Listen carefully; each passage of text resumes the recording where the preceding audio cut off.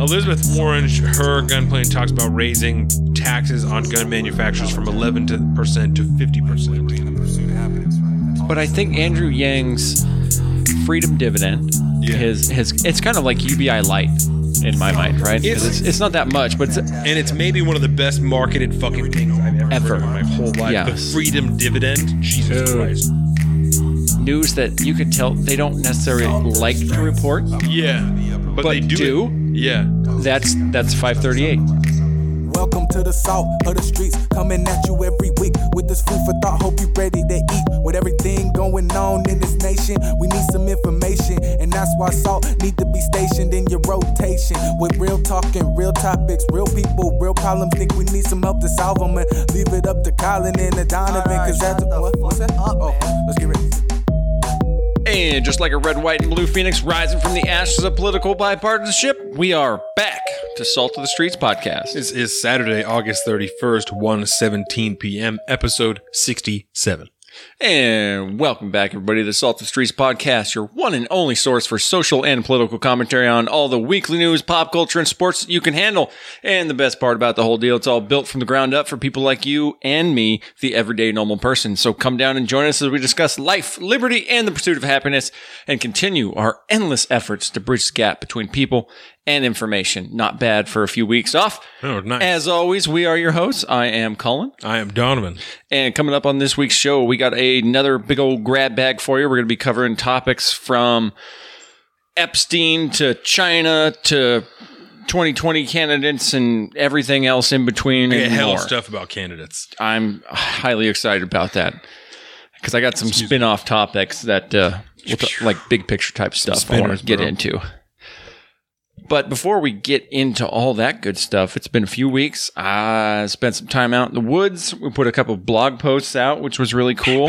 Blog posts. Yeah, like almost like we're professionals, bro. Even when we're gone, there's content still getting put out, baby. Boom. So I would personally like to thank you for your heavy part in that situation. I appreciate that. For sure, bro. It takes so much. It's so nice to be able to just disappear out in the woods for a few days and forget about everything. I'm happy that I was able to do it, you know? Yeah. It took 2 weeks, but I was able to do it. Dude, I will say, your blog post was like 8.5, 9 minutes or something like that. Yeah. But it was great. You like that? It was so good. It's been a while since I've done one of the audio blog posts. It's a different animal. My friend Chad, who is in the league with us, he used my blog post as a source for a paper he wrote for one of his classes. He had to write a paper on like social media and the negative effects, and he used my blog post as a source. It's like, that's funny, bro. I would love to know the context. Yeah. I'm probably going to ask him to read that paper after he turns it in. No, that would be dope. I would imagine the tact on that would be, that with all the negative effects of social media, there is still some good that comes through. There are still people that we do a better goddamn job half the time of digging into the facts than the New York Times and the Washington Post does anymore. What? Which, can I just say, I kind of want to talk about this at some point today, but I went away only for like 3-4 days, right? Yes. And I had no social media contact. I had no nothing. Most of the time, I didn't have any service whatsoever, which I did find out really cool. Your GPS location still fucking works, even if you have no service at all. You can pretty call sweet. 911 with no service too. It's pretty dope. Yeah.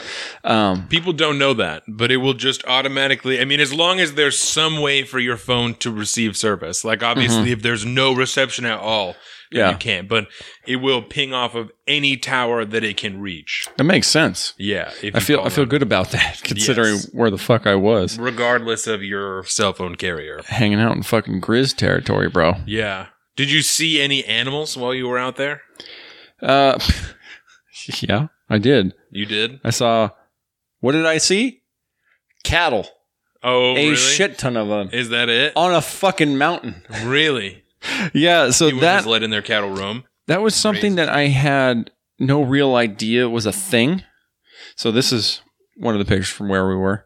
I'll go ahead and I'm gonna be throwing these up on the Salt of the Street Instagram if you're interested in looking at some of the most gorgeous country that we have. Yeah, that's fucking cool. It blows my fucking mind to think that there are There's places like that where you can, I mean, this wasn't even like the middle of it. This was the outskirts of it. We were like maybe 10 miles into the backcountry. That's maybe. What's up. And for miles and miles and miles, there's nothing. Yeah. Just fucking nature. It was you and your brother, right? Yeah. And it's all at once like incredibly exciting and gorgeous, but still incredibly humbling. And it makes you feel really, really, really small. Yeah. And you go, wow, if this is what it was like before we came in here and like fucked it all up to make it so like it's safe for us, like people, there would be like no people left. Yeah. There would be nobody around because nobody can live out there unless they really know what they're doing and are well prepared. I've been watching this show called Alone. That's on the History Channel. And they took 10 dudes and they went up to Alaska and dropped them off at different points, like 10 miles or so apart in this like little sound. Mm-hmm. And they're like, just exist. Like they let them bring 10 things off this list of 40, and so they're like different survival things. You can only bring 10 things and you don't get to talk to anybody. There's like, there's something that will stop you from being able to reach the people that are around you. And you don't get to know when anybody quits. You don't get to know how many people are left or anything like that. And you can only live off of like the shit you brought and whatever you find there. So then the last person doing it gets like $500,000. I'd be down as fuck to do that. Are you kidding me? That sounds like a vacation. Yeah, it was really interesting, the amount of people that I think that you might actually be able to do something like that. There's a lot of people that could, like a bunch of dudes that really struggled with being by themselves, Oh, yeah. And you enjoy people like in the way of interacting and like doing with whatever, but I don't think you would be insanely bothered by that much time to like self-reflect. Like you might get into some really dark, dangerous territory, but I don't think that you would like ever be at a point where you're like, I can't handle being alone, No. Like, no, I'm very comfortable. I mean, eventually you would go crazy and then not care anymore, but at least in the purposes of this competition, like, I don't think that would be as big of an obstacle for you as it was for some of these other people on this show, Like, where's my fucking Twitter at? Yeah. It was, one dude made a boat, like he made a little canoe out of fucking, branches and shit that he cut down and then wrapped a tarp around it and used it to get somewhere. And another dude made this enormous, like this fucking native fish trap thing. It was this huge wooden cone. Oh, it was crazy, bro. It was insane. Those things are badass, man. That those people made. It took him like 4 days, but it was all made out of sticks that he found in like vines and stuff. And he wove it all. It was crazy, bro. That's nuts, dude. Yeah. Let me ask you this real quick. It's on Prime. You should watch that. It's on Amazon Prime? Yeah, it was a History Channel show. It's called Alone. It was. You would really like it. Alone on Prime. Yeah. Some of those people are stupid. One dude was drinking unfiltered water. He was taking water and pouring it through moss and then was collecting on That's how you get Giardia. Yeah. Don't do that, bro. Idiot. You're going to really regret it. Drinking water that didn't taste salty but was still seawater, so he was fucking hallucinating. He's sitting in his tent and he's hallucinating, bro. I'm wondering if he did that shit on purpose now. Dude, crazy. Yeah, and so he was telling the people who came to pick him up, and they were like, "Oh yeah, no, you can't be drinking that water. You can't be doing that, man." Yeah, that's funny. See, like that's what I wanted Survivor to be originally. Like I wanted that to really be Survivor. Yeah, like a group of people just like, all right, good fucking luck, guys. There's cameras all over the place, Tropic Thunder style. Wink, wink. But these people have to record themselves. Oh, you're gonna make your own shot, Survivor Man style. So you got to put a camera out and then do whatever you're gonna do. Dude, I'm like super into this right now. Yeah, I can't wait to watch that. It might still be on. You should fucking. I'll check it out. Applying for it. Yeah. Shit. What was I gonna say? Being alone. Oh shoot! I don't even remember. Crap! I lost it. That's right. It was not that important. It really wasn't.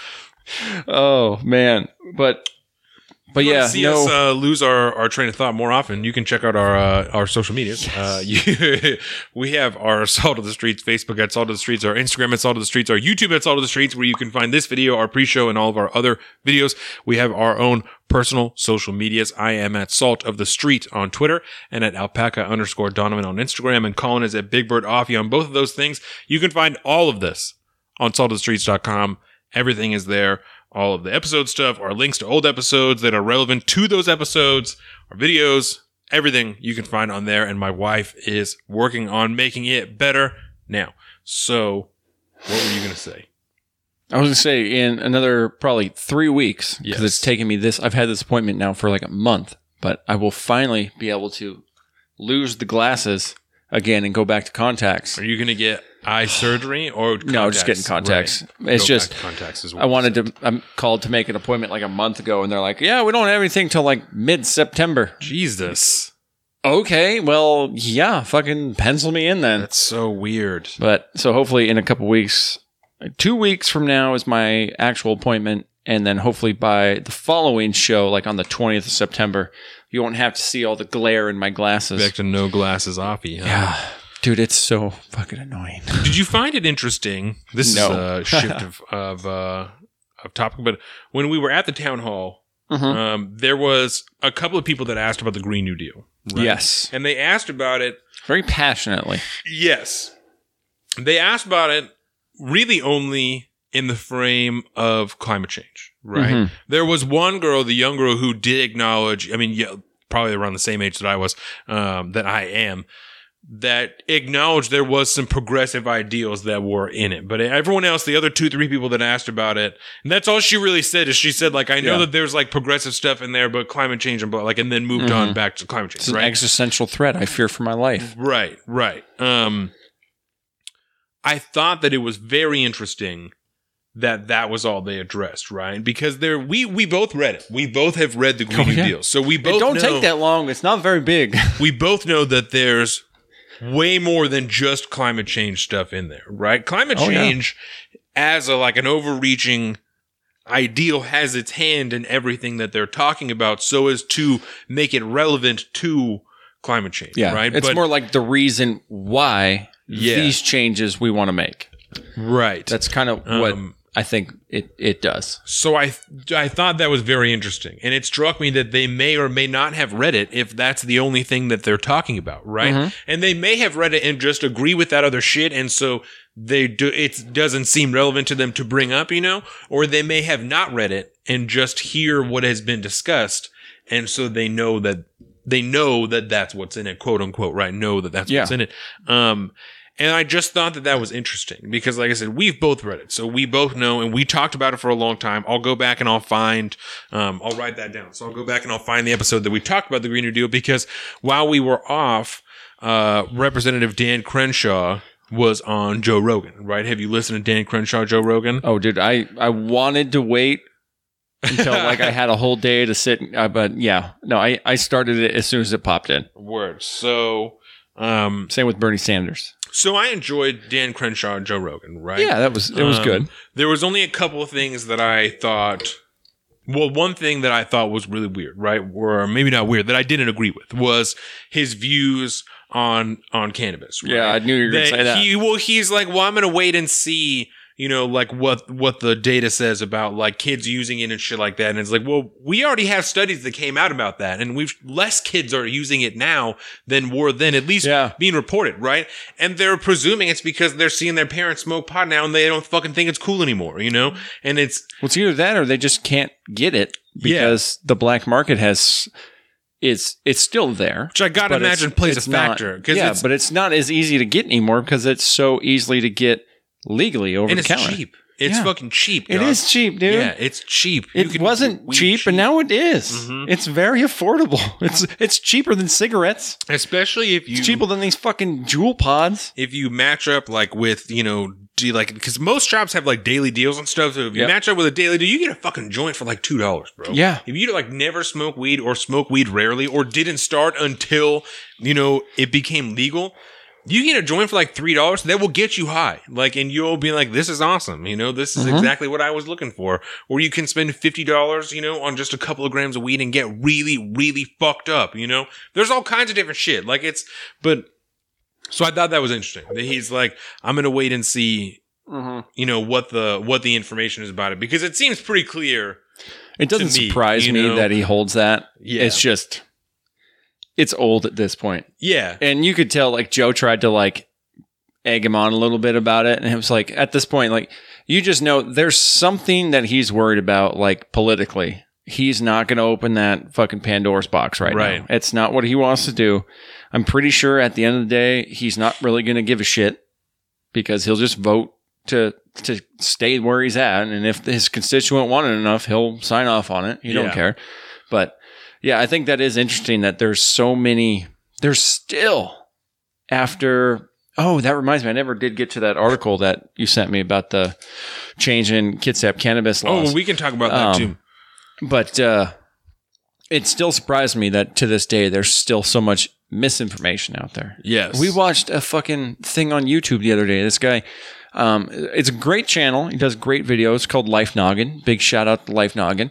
He does these great animated things, little 10-minute like explainers, and he did one on cannabis and sleeping and the problems with sleeping. Yeah. And he got most of the things right. He did, but like I felt like he didn't do the proper context wasn't in there, and there wasn't as much nuance as there should have been. So it almost came off like you shouldn't be using it if for this and this reason versus that reason. And that was a little disingenuous, but just generally speaking, the lack of misinformation and the misconception that it has is just so vast. And I think it's because the people that use it, at least where we're from, still, like a lot of people still keep it way on the down low. Yeah. They don't want their friends to know. They don't want their coworkers to know. They don't want, because they will instantly be jugged. Yeah, the fucking clients. Although there's clients that partake as well. Just because I've seen, even in my little shop, man, like I see people, very prominent people in like this town, that have this appearance of such propriety. And, but they're in there too. Right. They're the ones looking over their fucking shoulder and like watching who's around before they walk into the store and then they get in and out. I need to go. Yeah. And it's sad that that's where we're at when nobody bats an eyelash if you're going to talk about going to the bar and getting fucked up tonight. Right. But to bring it back to the Dan Crenshaw, Joe did talk about that. He's like, well, we're sitting here drinking scotch. Right. Doesn't that feel slightly hypocritical? And Joe said, I could have smoked weed before this interview, which I didn't. He said, but I could have, and we would have had the same conversation. Yeah. Like, it would not have been, vastly different just because I got high before we had this conversation. And it sounds so like stoner to say this, but it's like you really have no concept of what cannabis is like unless you have used it more than one time in high school.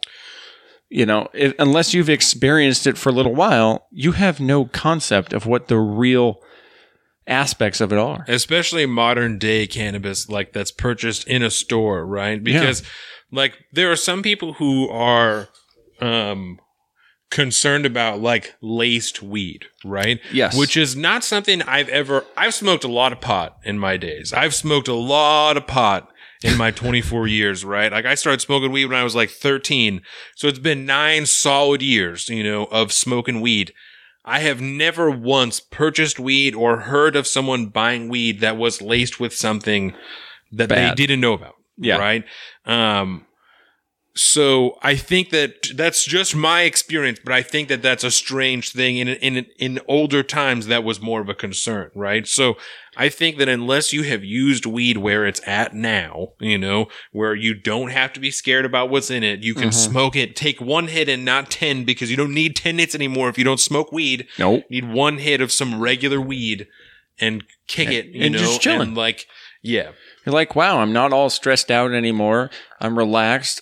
My fucking shoulder, my knee is not in throbbing pain anymore. Do you want to know something? But like, I'm not high.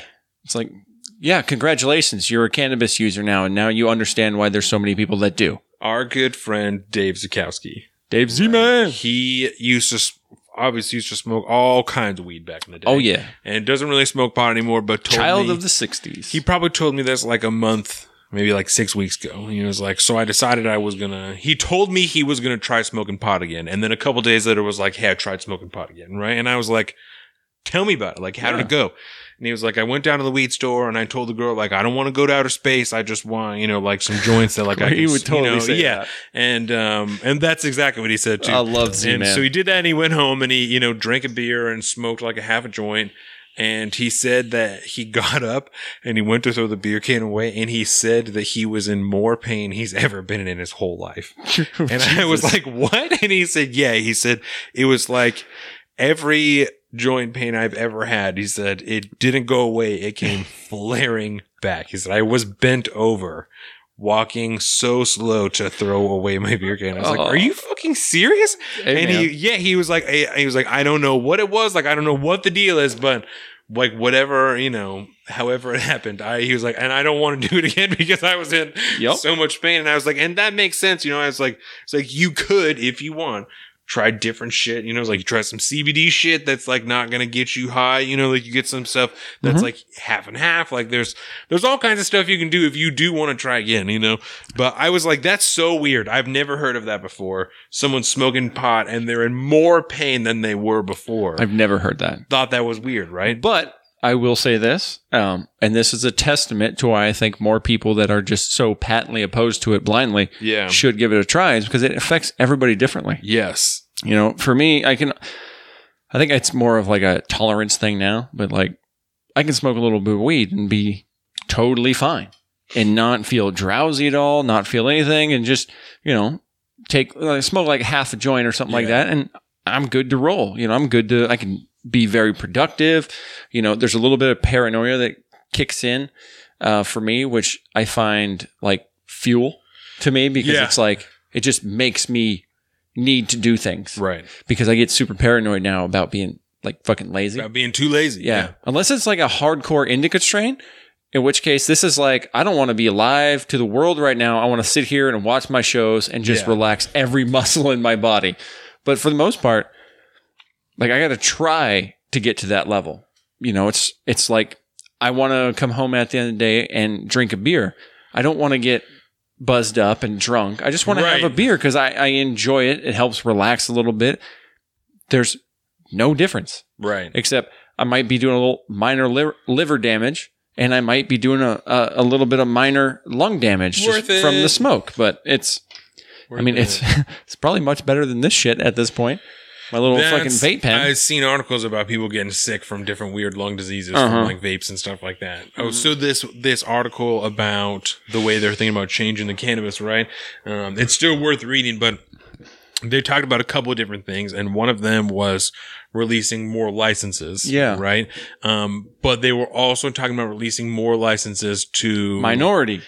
I don't remember exactly what the phrase was that they used, but it was not like at-risk communities, but like something like that, right? Yes. Yeah, and so it was women, veterans, minority, like racial minorities, like those are the people that are going to be focused primarily on it, and they're going to have access to grants to be able to buy equipment for these to get going and stuff.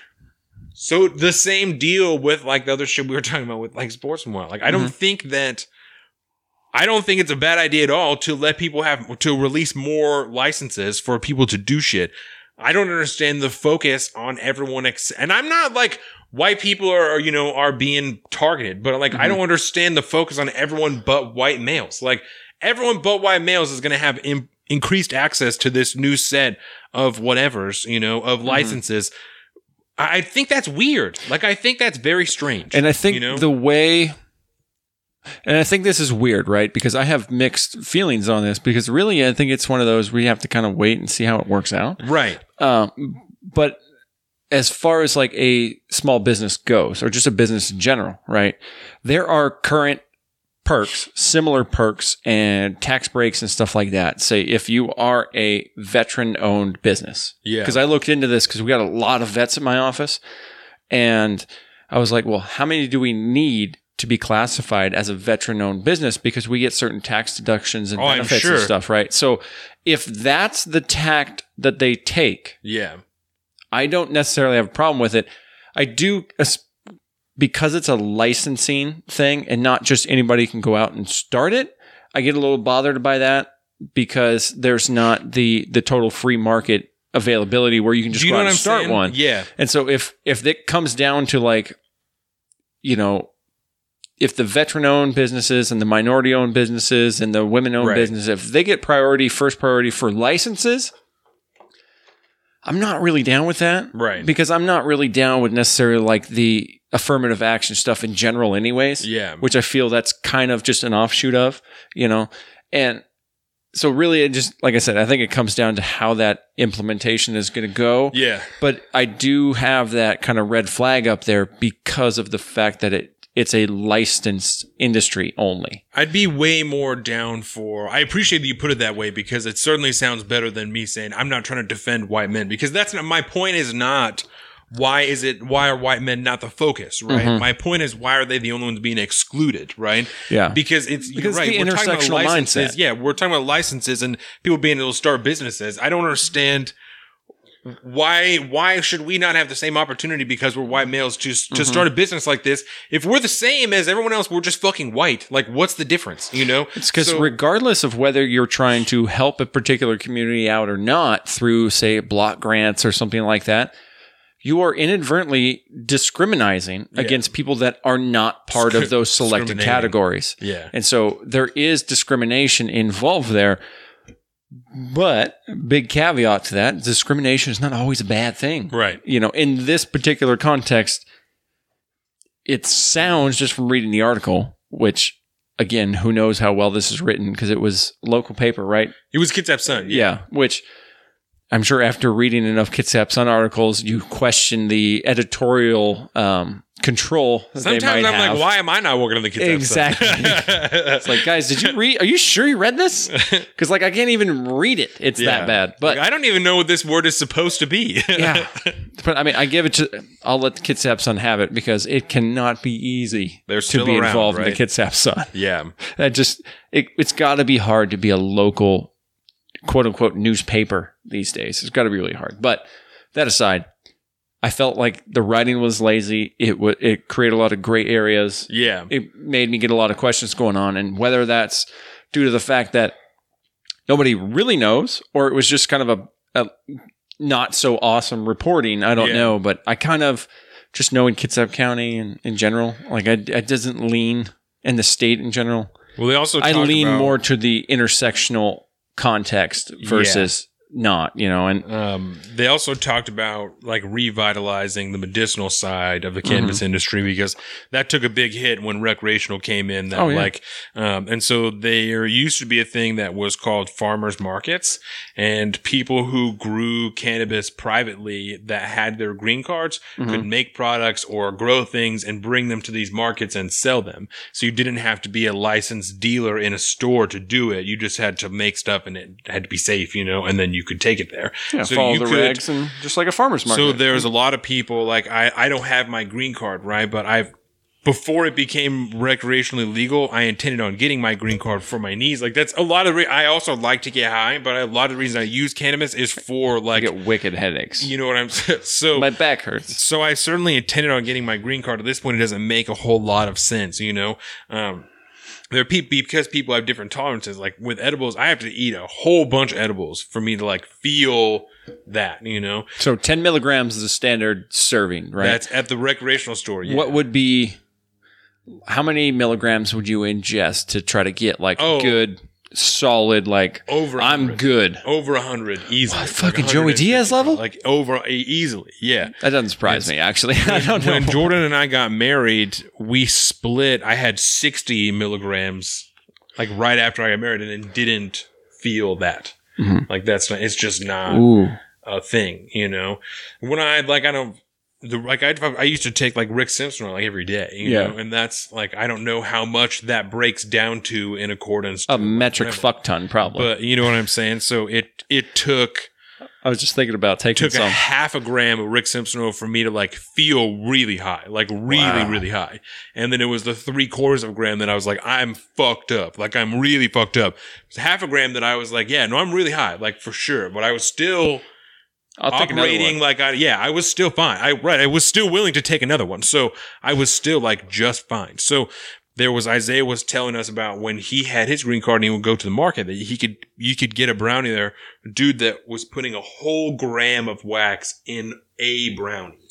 You know, so if you're like an insane strong user, you can get one of those and split it into quarters, and like that will do what you need it to do, you know. But whereas the 10 milligram stuff that you buy at the store, you're gonna spend $40 on fucking a bunch of chocolates that you're gonna eat all of them for it to, you know, to do the job, you know. So yeah, because I did eat a edible a few weeks ago. I don't remember what it was. Just a single 10 milligram cookie or something like that, and I don't like the taste. It's just something to me is just really off-putting. I don't dig it. Yeah. And so I usually just rifle those down as quick as fucking possible and then wash it down with something, clear my mouth out because I just don't like the taste. Yeah. But it used to be I could eat a 10 milligram and then an hour later, I'm good to hook. I'm sitting on that couch and I ain't going fucking nowhere except for bed, right? But now, that last time I took one and then like 2 hours later, I was like, this thing ever gonna fucking kick in? Right. Like I'm a little chilled. I'm chilling. But other than that, I was like, damn, I'm not gonna eat another one. Yeah. I'm just gonna go grab a joint real quick because I don't have the patience for that. Right. You know, it's a totally different feeling because of that fact that it breaks down differently and the chemical passes through your liver. Right. Right. Oh, I'm gonna put you on the spot. What's that chemical compound? 11-hydroxymetabolite. Boom. There we go. And that can be much more psychoactive. Yeah. But it provides you, to me, it's a different type of relief. It's a totally different type of high. It's different, you know, depending on what you're using cannabis for, especially if you're a medicinal user. You're using it for more reasons than to just get high. So there, you know, it just does different things. Yeah. And to me, like if I like the type of high that comes with an edible, for me anyways, personally, it's kind of more of I want to just do nothing but sit here and chill on video games or watch a TV show. And like, that's the particular type of thing. And then every show or movie or whatever I'm doing is just extra awesome, but I can't be physical. Yeah. For me anyways. And so like, but if I don't get that same type of feeling, if I just smoke a joint or something like that, if I put a bunch of keef in there, that's another story. Cause that gets fun on a whole nother level real quick. Yeah. But so that was part of the thing they talked about bringing back was the markets, which I think would be a really great thing for them to do just for medical patients. And they were also talking about opening up for people to do deliveries, especially for medicinal stuff, which I've seen there's a couple of rec stores that are testing out delivery, which I think that is going to make stupid money. Because speaking as someone who used to buy weed on the streets, that was always the biggest deal. You're like, fuck. I have to go and get it. I got to go to his house, or I got to go and meet up with him somewhere in a parking lot, or at a fucking park somewhere. Or, you know what I'm saying? I got to go and meet him somewhere to go and buy this pot. It was like, my store is 2 minutes away from the road. Yeah. I'm like, I don't know if I really feel like going today. You know what I'm saying? I might just smoke the last of this stuff and just go pick some more up tomorrow. Like if you had a good weed dealer that like that's all he did was deal weed, like he probably would come to your house, you know? And it's a good business model. We'll say that much. I used to sell pot, we were like friends with the dude that we bought weed from, and rest in peace, that guy's dead now. But he would like go and pick up and then would come to our house, and he had his green card so he could have 1.5 pounds at a time. Like that's how much cannabis you could have on you at one time. So he would go and he would pick up 1.5 pounds and then would come to our house and would separate it into, you know, different jars and like whatever he was going to do with it. And then we would pick up from him. And so, you know, like when you're cool with that guy, like get that first round pick. Yeah. Look at that. He'll use you as like a home base sometimes. You know, oh yeah, I'll stop by. I got to fucking do this and this and blah blah blah. And sometimes he'll come over. He'd always ask for juice, right? This guy's always asking for juice. Like, do you have any juice? What kind of juice you got? He'd be like, can I get you that you want like something to drink? You want? He'd be like, do you have any juice? Like, what do you mean? Like Hawaiian punch? Like, no, I don't. Dude. No, I don't have any juice, man. But eventually we just started buying juice to keep at the house for when he came over. So, quick side note. Yes. Juice. Pog juice. You ever had Pog juice? Yeah. Pog juice is so good. It is. And I want some right now. But the only problem is the closest store I know that stocks it is the Red Apple in Paulsbo. Safeway in Paulsbo has it too. Oh, yeah? Yeah. Yeah, too many people. The Safeway in Paulsbo? Yeah, I don't need to go there. It's the reason I live in the North End. You're old. So, I wanted, since we're just on the general topic of cannabis real quick, do you ever listen to the Meat Eater podcast at all? Yeah, when I get extra time, I'll listen to Meat Eater. I like it. And he did an episode with a guy named John Norris, which then actually, I think it was last week or maybe even earlier this week, he came on Joe Rogan. Joe Rogan, yeah. He's the game warden that got involved, and he created essentially like these tactical units and stuff for all these illegal cartel grow ops out in public lands. Really? And this like is what in the woods and shit? Because this is what I was thinking about talking to you about earlier when I totally forgot. But he was talking about all these, when you were talking about cannabis laced with shit, right? Yeah. And one of the things they found in all these cartel grow ops is that they use this really highly toxic like pesticide. Yeah. But it's like, it's not necessarily pesticide. It's just, it kills fucking everything. And so they put that stuff on the plants. Doesn't hurt the plants, but anything that gets close to it is like super fucked up. Yeah. And so part of these guys' thing when they go in and they bust up these cartel operations and stuff, like they have to dispose of all this stuff because it's tainted, and this stuff is going out into the market, and the majority of it is like going to places back east where recreational marijuana is not legal. Yeah. And I hate myself because I just said marijuana because we need to get away from that fucking term because it doesn't actually exist. But excuse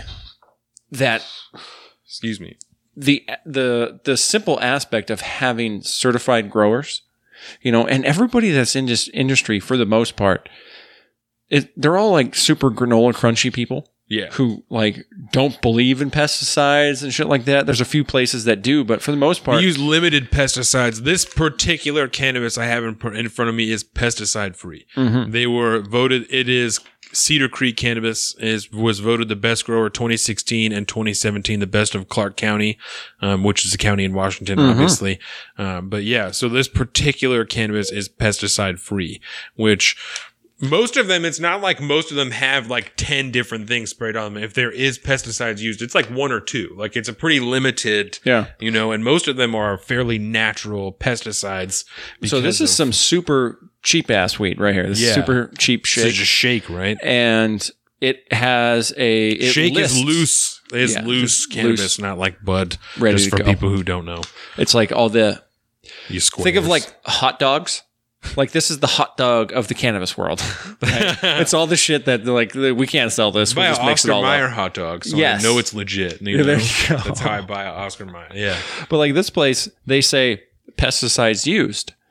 It's rosemary oil and citric acid. So there you go. It's an all natural type of thing, and so we don't have a problem with this. But the longer it stays illegal, the bigger the market is for these cartels to come in and have these grow ops where they siphon off, we get so much water and shit, and then they get so much money from this. Yeah, it's stupid how much money we make from this. The taxes are, and it's not, again, speaking as someone, it's funny this is the topic we started with, but again, speaking as someone who bought weed before it was legal, it doesn't have to be a huge price difference in what you paid before and what you pay now. In some cases, I'm buying stuff for cheaper in the store than I bought it for on the street, which is, pretty weird, And you can follow, the exact source of this thing. You know the company that makes it. They have a website. You can check all their shit out. They'll come to the store. They come in and have like vendor days and stuff. One of the dude I used to buy like mass pot from is in our league. And he has a regular job now because he can't support himself selling pot anymore. Like it's not a lucrative job anymore to be doing that, Yep. Like this guy now has a regular job. So, if it doesn't speak truth to power that does he sell insurance? No. Okay. Very well. No, he does not. That's good because I was going to say you went from an honest business to an unhonest business. Ironically enough, he works for the government. Amen. So there you go. That's awesome. Yeah, I love how that was a naturally occurring topic of the day. Yeah. So we're going to hit on everything from cannabis to foreign policy. Everything. What do you want to hit next? Anything in particular? Well, we can start with some generals about some different topics about the different candidates if you want. Do you want to go over the list because the list has been, for Democratic candidates, has been whittled down to 10 for people that they had to receive 2% in 4 different national polls, and then like 400 donations in like X amount of states, like individual donors. So there's a bunch of people that dropped out. Jay Ainsley dropped out. Have you ever, let me ask you this before we start this. Have you ever heard of a podcast called The Last Podcast on the Left? No. So it's like a horror murder type of podcast that like, it's 3 dudes that sit around and very deeply research these different crimes and like big cases, little cases, and then talk about them. Right. And so I started listening to that. It was recommended to me by Young Dan, the new Dan who works with me. He recommended it to me because we'll share podcasts back and forth. And so I was listening to it. And then one of those dudes hosts a podcast that's called Abraham Lincoln's Top Hat. Right?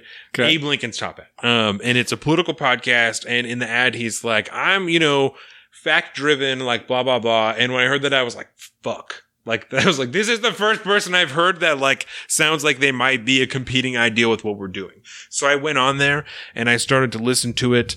And it's not good's not as advertised, right? Like, that this dude himself is, like, fairly objective, but you can tell that there's, like, an obvious ideological tilt to it, and certainly in the other people on the show, the other dude that was on there, and then in this guy in particular.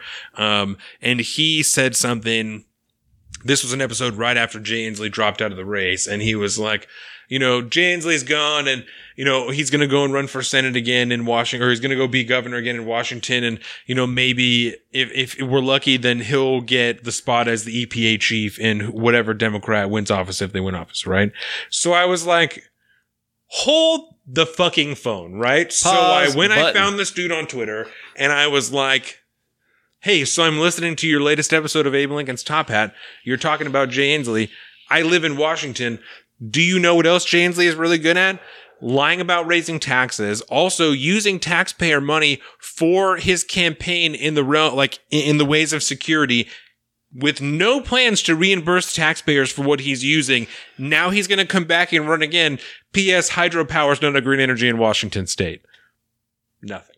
I don't mind like a big, there's nothing to say that he even saw it. Sprinkle. But those are just tiny, tiny things that are like easy articles to find. The one that I'm talking about his security was an article either from the Kitsap Sun or the Seattle Times about how much money he was spending in security in the times that he is in Washington state, because now he's running for president, right? Not in usual security, right? So he used to just have like 4 officers with him, like I think maybe 1 lieutenant or something. And now he's got like 8 officers and 2 lieutenants. And may not be the numbers, but it's like almost doubled in the amount of people he has with him. And now they're all staying places and he's paying them overtime and like all this shit. All this taxpayer money that's just being spent because they're Washington state troopers being spent. No plans to reimburse the taxpayers at all. He hasn't said shit about it. Where John Hickenlooper in Colorado, it's like, oh, I'm going to give everyone the money back that I used for security. Like everything I used for taxpayer money for campaign, I'm paying it all back. Like, don't get me wrong. Even if I win, dropped out, paying it all back. Nothing from Jay Ainsley. Not a fucking word about all the money, about doubling his security expenses at the cost of the taxpayer. Not a single word about any intent on paying it back. I'd say surprise, surprise, but like, this is Jay Ainsley dude who lives in New York is like, Jay Ainsley's so fucking rad. Like, I'm really glad he was there and was getting the word out about fucking climate change and like, he's so sick. I'm like, dude, this guy's a shill. Like, Jay Ainsley's a shill, and you're just like, he's great. And I really wish that he is going to be the EPA chief, I'm like, fuck. Well, yeah, we better start taking all those dams down. So I felt like a little bit safe. Have you ever been to the Grand Coulee Dam, by the way? Yeah, several times. Grand Coulee Dam is rad, bro. It's I drove through there. It's incredible. It's fucking wild. They do like fireworks and light shows and stuff on the Grand Coulee Dam. We were there one year where fireworks fell over the Grand Coulee Dam, exploded off of the water coming off. Oh, it was so sick. Oh, that's cool. It was super sick. So we used to go and do that all the time. We used to go camping in Eastern Washington all the time. We used to go all over the place. So yeah, they'll do light shows and stuff on the water of the Grand Coulee Dam. Super I can see why cool. now. Super cool. Yeah. I'd never been there before. It's enormous too. I've been so close so many times because it's right next to Chelan. Yeah. And I've been to Chelan so many fucking times I can't even count. And I'm like, how have I never fucking been here? It's awesome. So, yeah, I got to take Carolina there because she would love that place. It's a total, like, I don't know, just to see things like that, like buildings don't always like amaze me, but to see stuff like that, it's so functional. Yeah, that's the thing. This is fucking cool, right? Dude. Like it's such a this basic shit is thing. Working right cool. now, and you can like take tours inside of it and stuff. Yeah, they got a cool museum and stuff there. It's really cool. You could see probably half the museum because it's all like big ass windows and shit as you drive by it. I'm like, oh, dude, there's some cool shit there. It's awesome. Grand Coulee Dam is super rad. It's totally worth going and seeing a laser show there and camping somewhere nearby. Like it's totally worth it. Yeah, and it's not a green energy. What I'm saying, yeah. So that's it wasn't a terrible podcast. I only listened to one episode. I'm not totally shitting on it, but there was definitely. Dude obviously doesn't like Donald Trump, obviously a Democrat. Like these things were just very evident throughout listening to one episode, Yeah. Whereas I talked a little bit in my blog post where the day that I did meet Jordan and Caleb, right? And when I was up there, I was up on the porch and I was talking to John and Caleb, and Jordan was down by like our driveway and she was talking to Jordan. Yes, to Jordan and Olivia. I was trying to remember my name. Okay.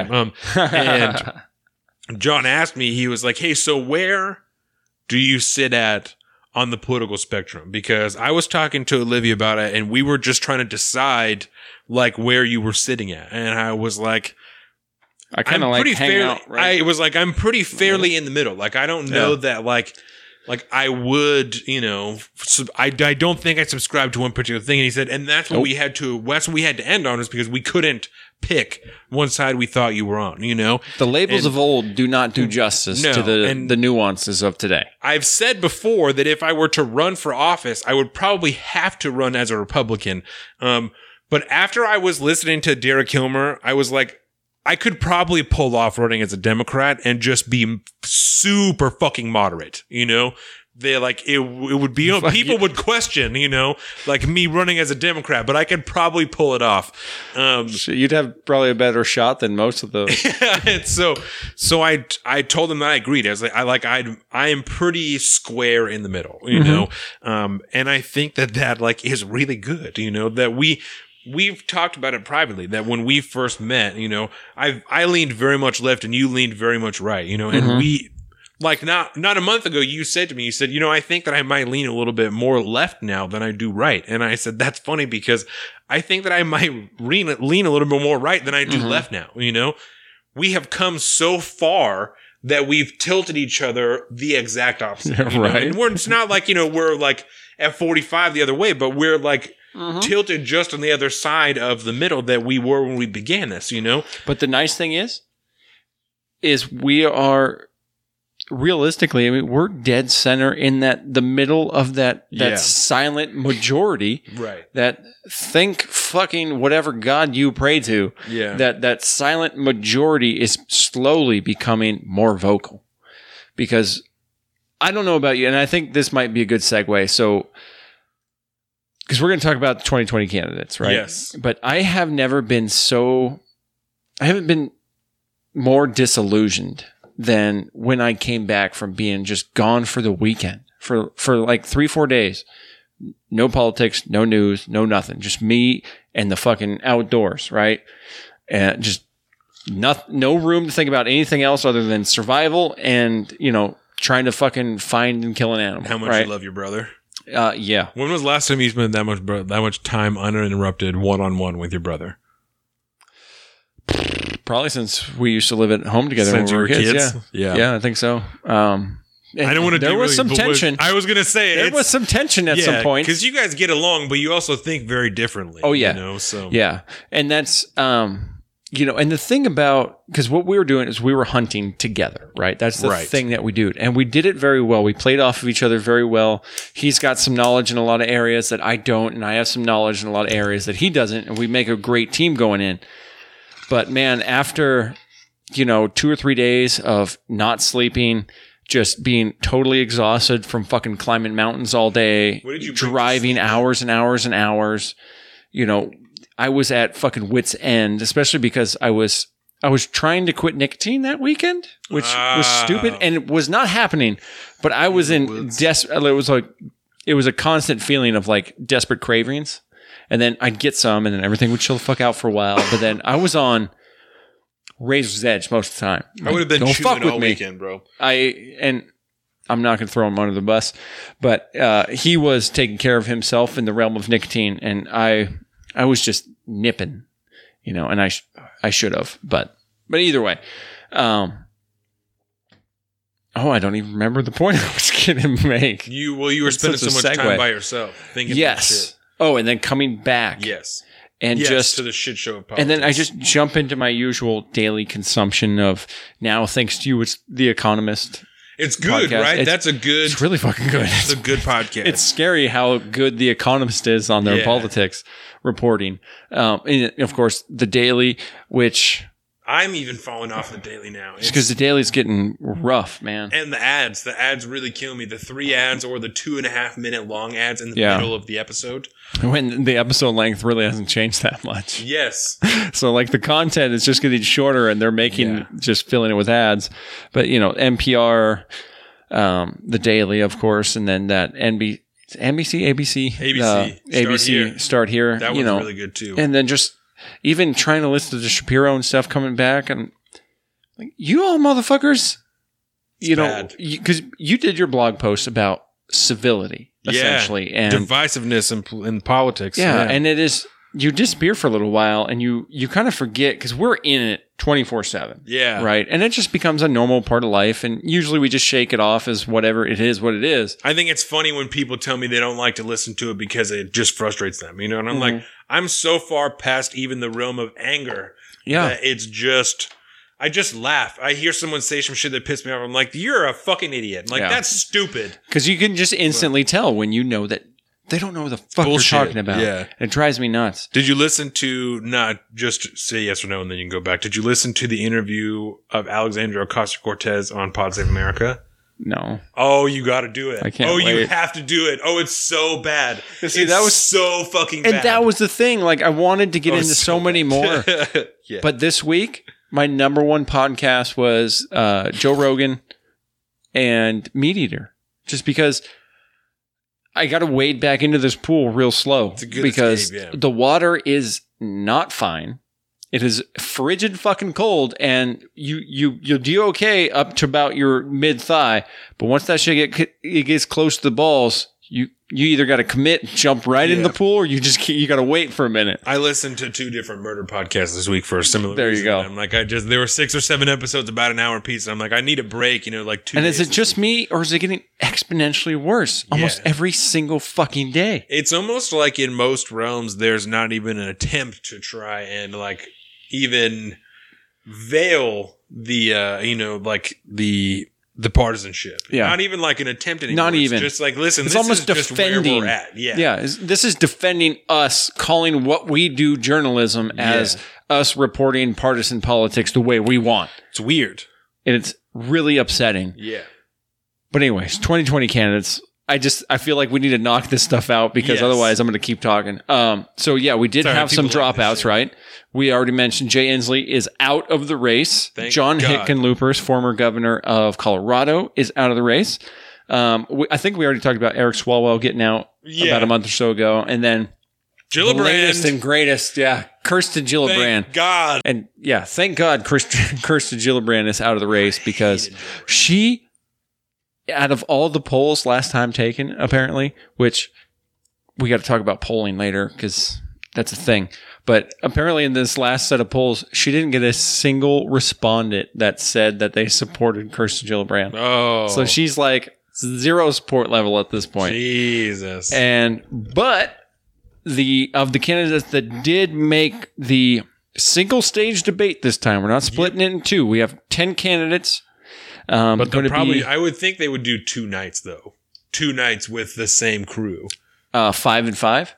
No, or 2 nights of the same? Yeah, I think they'll have all 10 2 nights. I hope so. It's ABC this time around. Good. The ABC was so much better the first time. Network got 2 nights. I think ABC is going to squeeze 2 nights out and probably just ask different people more questions each night. I hope so. I really hope so. Yeah, so who's going to be on the stage for these next debates? We got former Vice President Joe Biden, Senator Cory Booker, Mayor Pete Buttigieg, the former Secretary of Housing and Urban Development, Julian Castro, Senator Kamala Harris, Senator Amy Klobuchar. I'm just going to call him Robert Beto O'Rourke, Robert Francis O'Rourke, who does not.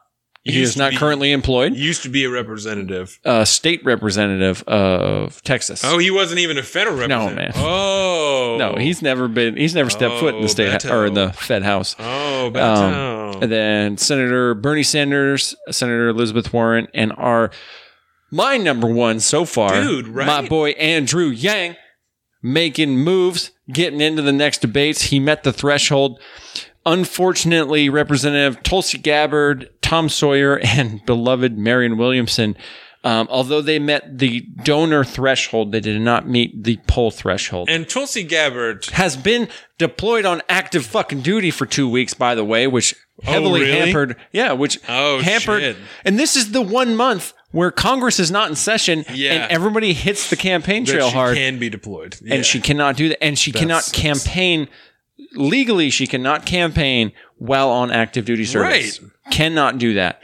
So the one thing, so that makes a little more sense, because the one thing I was going to hit her on was when she did talk about this, she said the polling wasn't fair, which I don't know how it's not fair when they ask the same group of people, and if no one says your name, then you're not going to win. But I can see how if you're unable to campaign because you're tough deployed on active duty, then you're gonna. But and the polls themselves are not unfair. No, and I don't, because she's been making a lot of noise about this. Yeah, and I'm not on board with this. I'm sorry, Representative Gabbard. I really like you.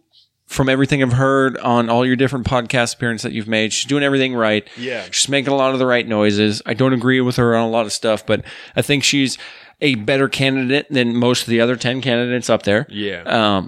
But what's the name of the woman in the South who thinks that she's supposed to be mayor or governor? Oh, Jesus Christ. You know who I'm talking about?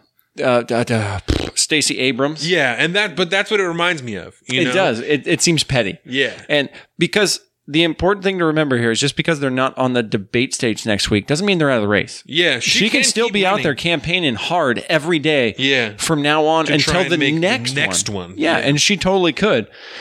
So definitely all those people, Marianne Williamson, she should definitely not give up, because I want her to be around till the primary time. Dude, she's just icing on the cake, man. She's the only thing that makes this stuff palatable. She's interesting to listen to. I told you last time, she has got to be a fucking great writer. Because she's a cult leader, man. Some of the stuff that she has said, I'm like, that's beautifully written. Like, that's, right? And even if it's not written, if she's spitting that off the top of her head, that's awesome.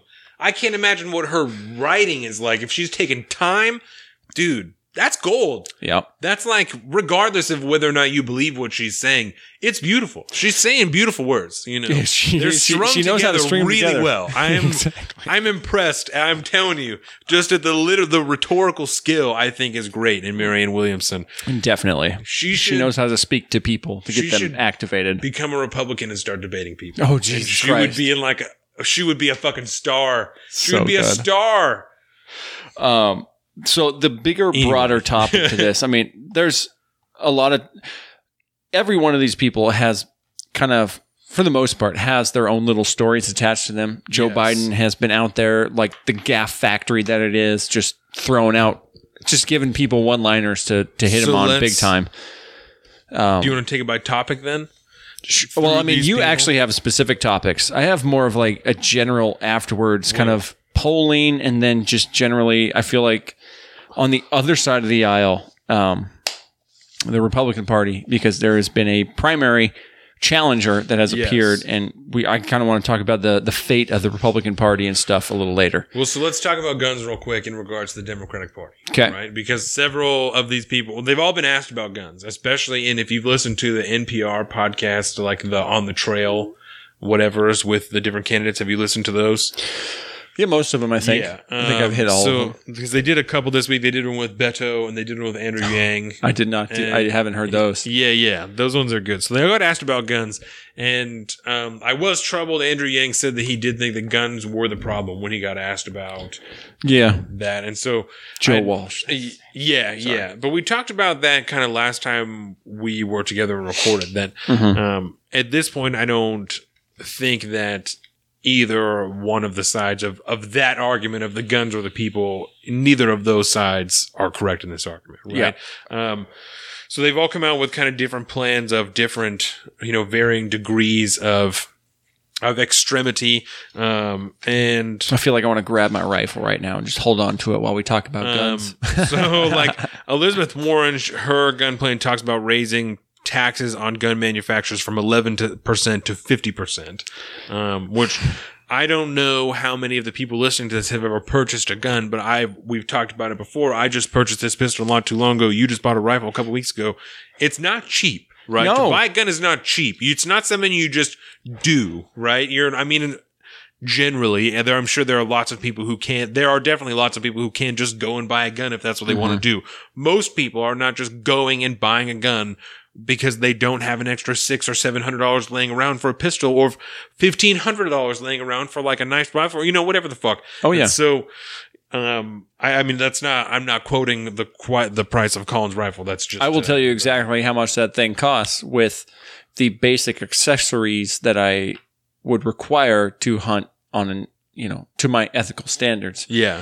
And we'll just say that the rifle is generally the cheapest piece of equipment you buy. Yeah. And it is not cheap itself. Yeah. That single rifle over there was damn near $1,000. Yeah. And mind you, I chose to buy a more top end quality rifle, right? That's very, very well.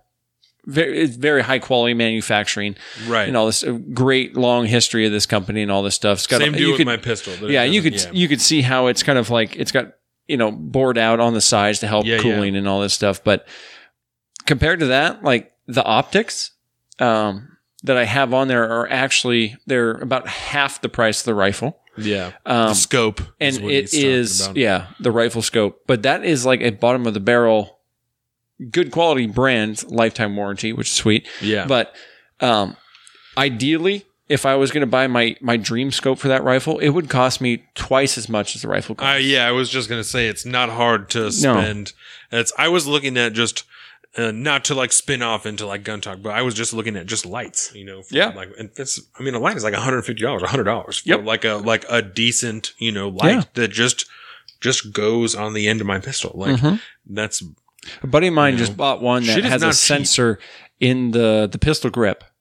It's got a little pad, a pressure sensor, so that as soon as you grab it and you put pressure on the actual stock itself, the light turns on, which is dope as fuck. But it's also like $500 fucking dollars. Right. Yeah. The same price almost of the handgun. Right. They're not cheap at all. No. So I thought that struck me as a gun owner. And I mean, as I own a 10 millimeter pistol. So I mean, ammunition, even just for the range is upwards of $20. It's like $25, $28, Must be nice. Like that's for a box of 50 that, can go in 20 minutes. That's not very good, Yeah, I can't shoot that much of mine. Right. You know what I'm saying? So it's, that's unfortunate. And I can't imagine paying another 40%, higher than what I'm paying right now. Insane. Just because to deter people from using it in a mass shooting. When I own my firearm for self-protection, that seems ludicrous to me. You know what I'm saying? And we have people talking about, let's see, Joe Biden wants to bring back the assault weapons ban. So that was his era as a senator. Yeah. You can keep assault rifles you have, but no new sales, and then it would tackle high capacity magazines because the assault weapons ban, right? It's back in the 90s, if I remember 1994, right? which was the year I was born. Right, I believe Clinton administration. Yes, absolutely was. Which I just watched the year you were born. God damn it, Donovan. Yeah, I just watched. This is fucking. That's nasty, bro. That is 20 of those things, $40. Really? Yeah. And so when you're doing a rifle sight-in, like a scope sight-in, like I have to do because I ate shit on the side of a cliff the other day. I got to go re-sight in my rifle. That is, look at that fucking powder load though. That's nasty. Yeah. There's 10 mils, man. They pack a punch. Bear certified, bro. Yeah. Bear certified. That's why I brought a 40 cal when I went up hunting. Yeah. But Yeah, the assault rifle ban back Clinton administration, Yes. Joe Biden era.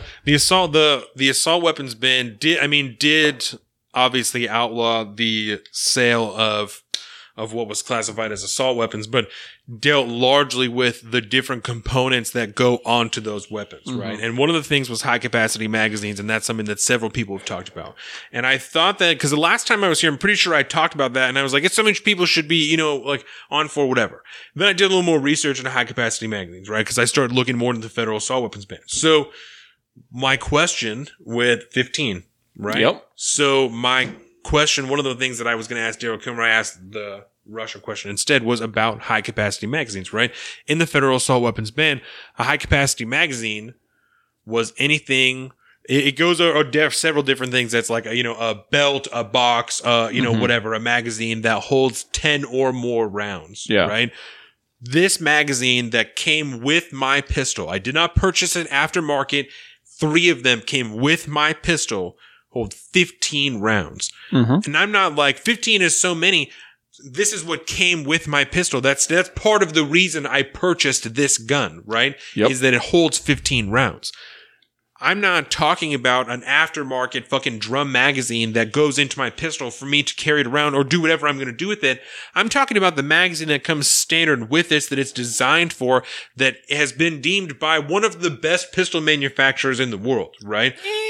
Yeah. I mean, yeah, definitely. In the list of all, I'm not saying the best, Yeah, one of the best, right? That's like a gun owner's like debate, but definitely but top 5 manufacturers, right. I think, in the world. Right. So that's what I'm saying. I'm not opening up a debate of this is the only pistol I've ever owned personally. So Glock is a very controversial brand in the gun ownership field just because they're so different than everything else. Yeah. But they're so fucking user-friendly. They have a good capacity magazine that comes stock. I mean, it is one of the best. Manufactured excellent. Yes. They are machined top quality. The customer service, as far as if anything goes wrong with your pistol, is some of the best in the world rated. Yep.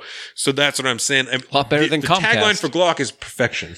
You know what I'm saying? So it's an excellent made pistol, right? So it has been deemed by the person who designed this that 15 is the appropriate amount of ammunition to hold in this magazine that comes standard, right?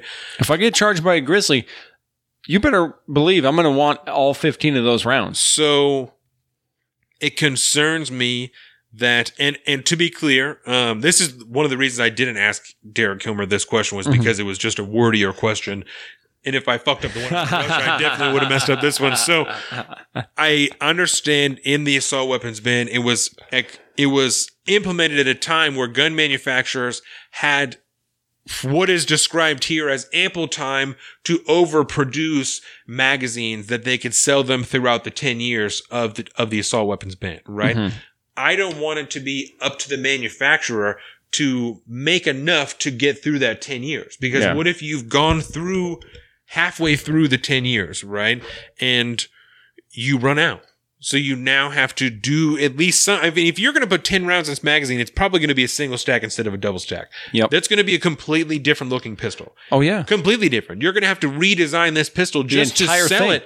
Just to sell it in accordance with this law, right? Because you weren't able to manufacture enough magazines to sell through this 10 years.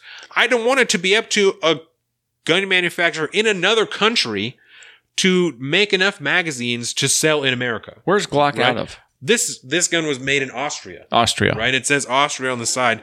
And I don't, when you, this is just, I assume where it's made, right? But when you go to the website, you got to pick what country you're in.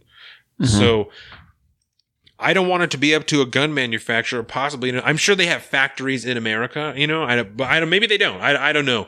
I don't want it to be up to the manufacturer, even if they are in America, to make enough, overproduce enough magazines to have to make it through this 10-year period, or else have to redesign a pistol so that they can sell it within accordance, And I don't want that to be the case. So I would like for there to be some type of differentiation designation in this so that people who are making pistols don't have to completely change the design of their pistol to sell it within the frame of this law. When you think about it, a manufacturer line, like an actual manufacturing line that is presumably highly automated, you're talking a change required of the business owner, the company, of probably millions and millions of dollars to either completely fabricate and engineer from the ground up brand new manufacturing equipment, because that's why it's so expensive to get a manufacturing operation up and running. Right. Because you cannot reliably handcraft any firearm at a scale realistically. I mean, like at any scale other than just like a one at a time, mom and pop shop thing. You can't do that without some serious capital investment. You really cannot. And I'm talking specifically about pistols, right? Because in most cases, and again, I'm going to say in most cases, in the world of ARs, when you're talking about lower capacity magazines, it really just means a shorter magazine, right? Yeah. It's not a complete redesign of the gun. It's a shorter magazine. Yep. In the case of this particular pistol and many other pistols like it, to take 5 rounds out of it could stand to, I mean, I say that because the magazine that slides in here, if you don't know about guns, right? The magazine that slides in here stops at the end of the gun. To make it any shorter is not an option. I mean, I guess you could have like just a lighter spring in there or a heavier spring in there, but you could probably makeshift some kind of like stop mechanism, and that's or just something. This one, right? But if you're talking about like a different gun that has 17 or 19 rounds in it, you're talking about a redesign of the gun. Right? Definitely. You're not talking about just a difference. And I don't think that should be the case. You know, I don't think it should be up to the manufacturer.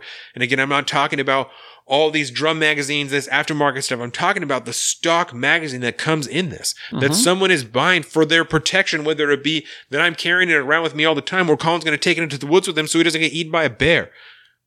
That makes sense. That's reasonable. This is, you know what I'm saying? Everyone's talking about common sense gun laws.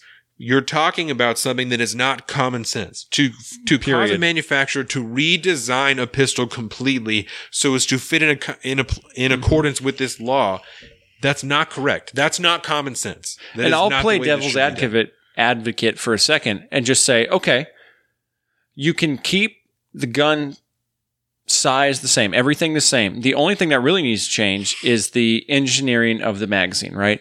Yeah. So, but still, that requires a massive engineering change. And this stuff is not handmade. It's not easy to do. You have to completely redesign an entire section of the manufacturing. Right.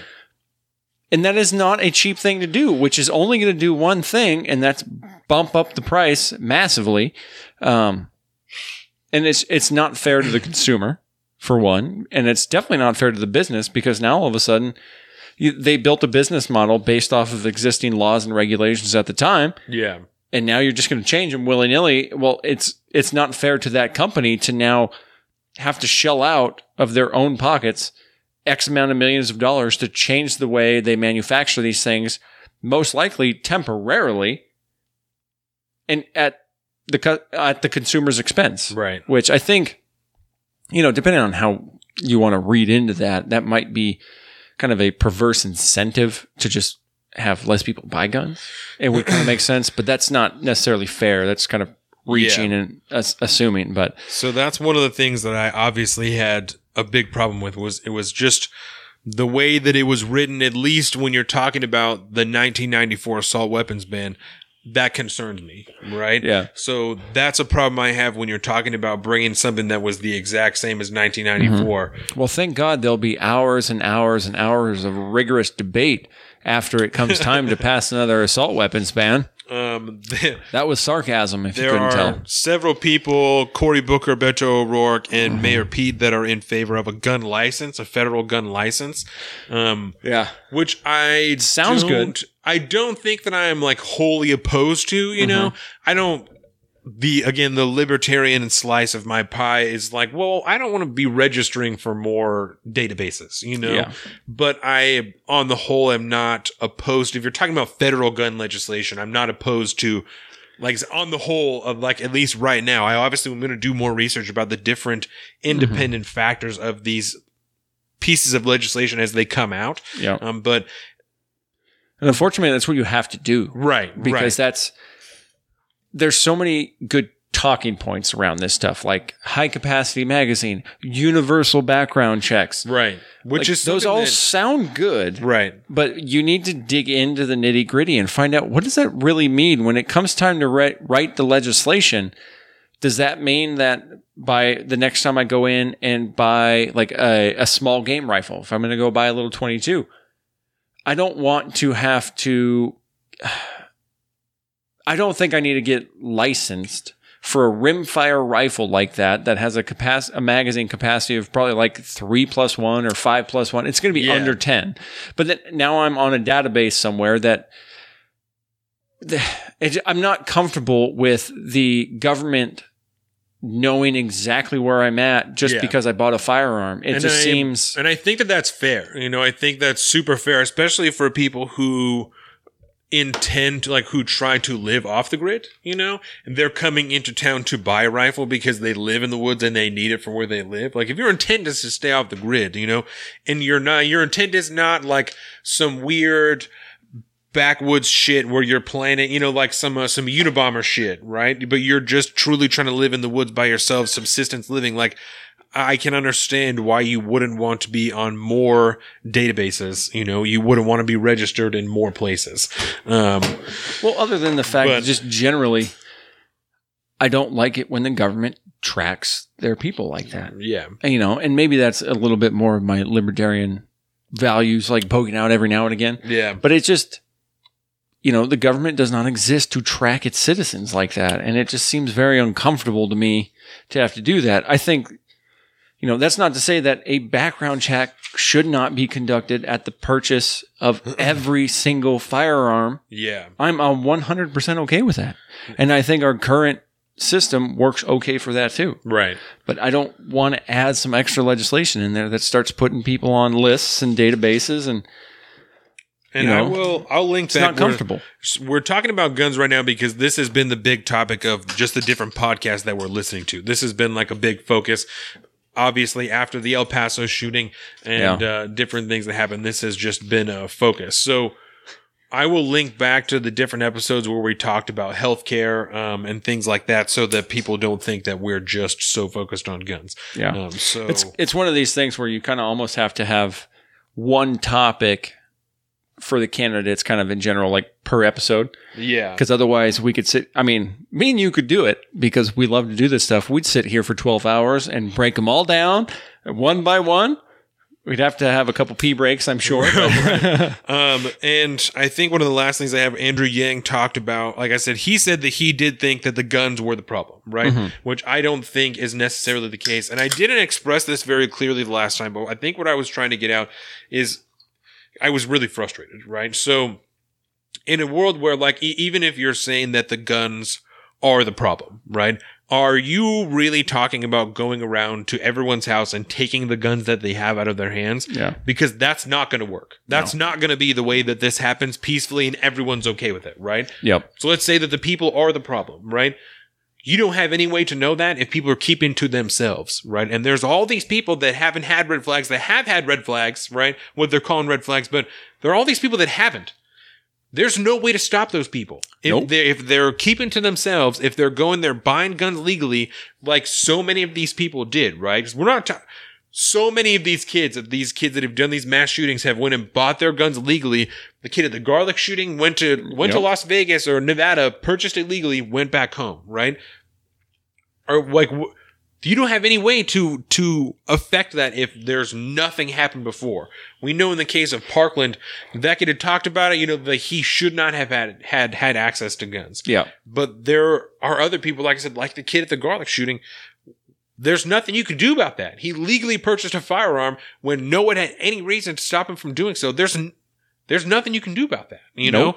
So, and I don't remember, maybe that's not a great example because I don't remember which one of these kids it was that said, like their girlfriends and friends that said they were obsessed with mass shootings. I think that was the El Paso kid, but either way. I think that was the Dayton kid. There you go. Yeah. So my real point is in a world where there is no red flags, the people being the problem and having all of these laws to stop them, the red flag laws, the extra background checks, all this shit, if they're fucked up in the head and they're willing to wait a month to get their gun and they have never been to therapy, they don't have any family to report them, they don't have any friends, they don't put weird shit on the internet, they just keep to themselves and stew and stew and stew, what does that solve?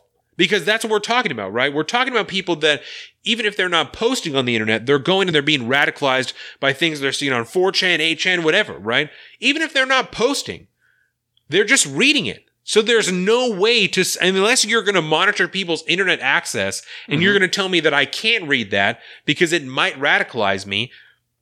And that's a whole nother level what are of we really talking about here? Yeah. Like so these arguments are no longer valid. Either of these things are no longer valid and should not even be part of anyone's discussion about any type of gun debate, whether it's the guns or the people. Irrelevant. And unfortunately, it is absolutely irrelevant. It's really simple to be able to like try to look past that. But what we're talking about here is really you're restricting people's constitutional rights. Right. In the law-abiding citizens in the most part. Yeah, in an attempt to curb violence of some kind, right? But much like this is why I have a lot of problems with things like the Patriot Act. These types of things that give governments extra control and involvement in other people's lives. It's a very, I don't want to say the old slippery slope thing, but I mean, you got to understand that when you cede rights to the federal government, much like when a benefit is given by the federal government, it can't necessarily be like taken back. Right. It's the same thing. We talked about that with gay marriage. You cede your rights as a gun owner and a law-abiding Second Amendment following citizen. You can't take that away from people. The government cannot, by definition, remove people's rights. Yeah.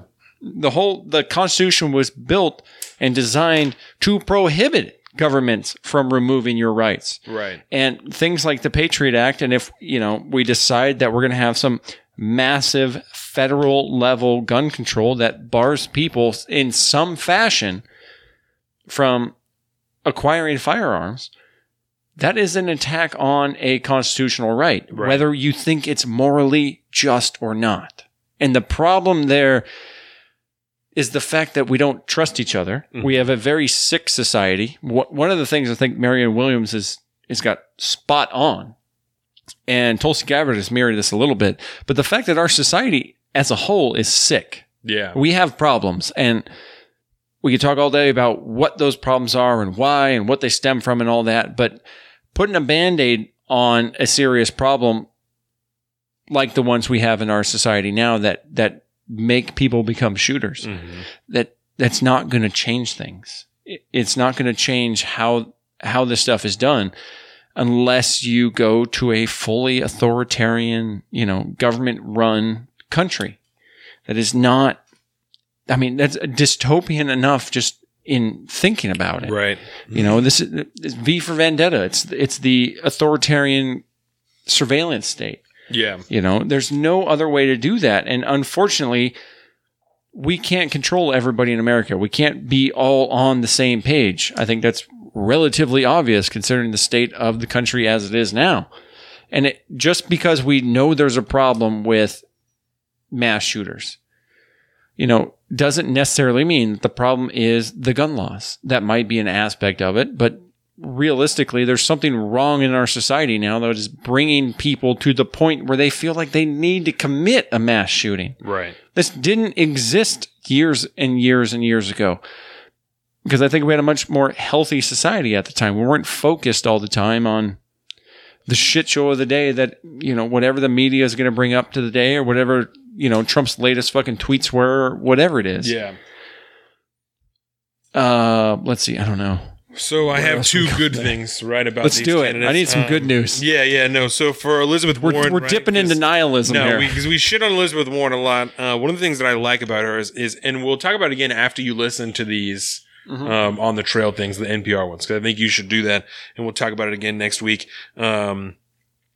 She talked about when she was growing up, right? And this, true or not, whether or not the story is true, and it may be for the wrong reasons that I enjoyed it, right? But she talked about growing up and like her dad lost his job and her mom had never had a job before and she had to go out and get a job and she supported the family and like they almost lost their house and all this shit, right? I don't need to hear that podcast. I've heard that same story 1,000 times from her already. So it almost made me emotional because I just identify with that story, right? I get it. So like I said, whether or not, if for the right reasons or not, you know, I appreciated that and I was like, so I fuck with you, right? Because she said that she was at an age where that happened and she realized it was tied with politics, right? Mm-hmm. That politics bared some relevance on the situation she existed in.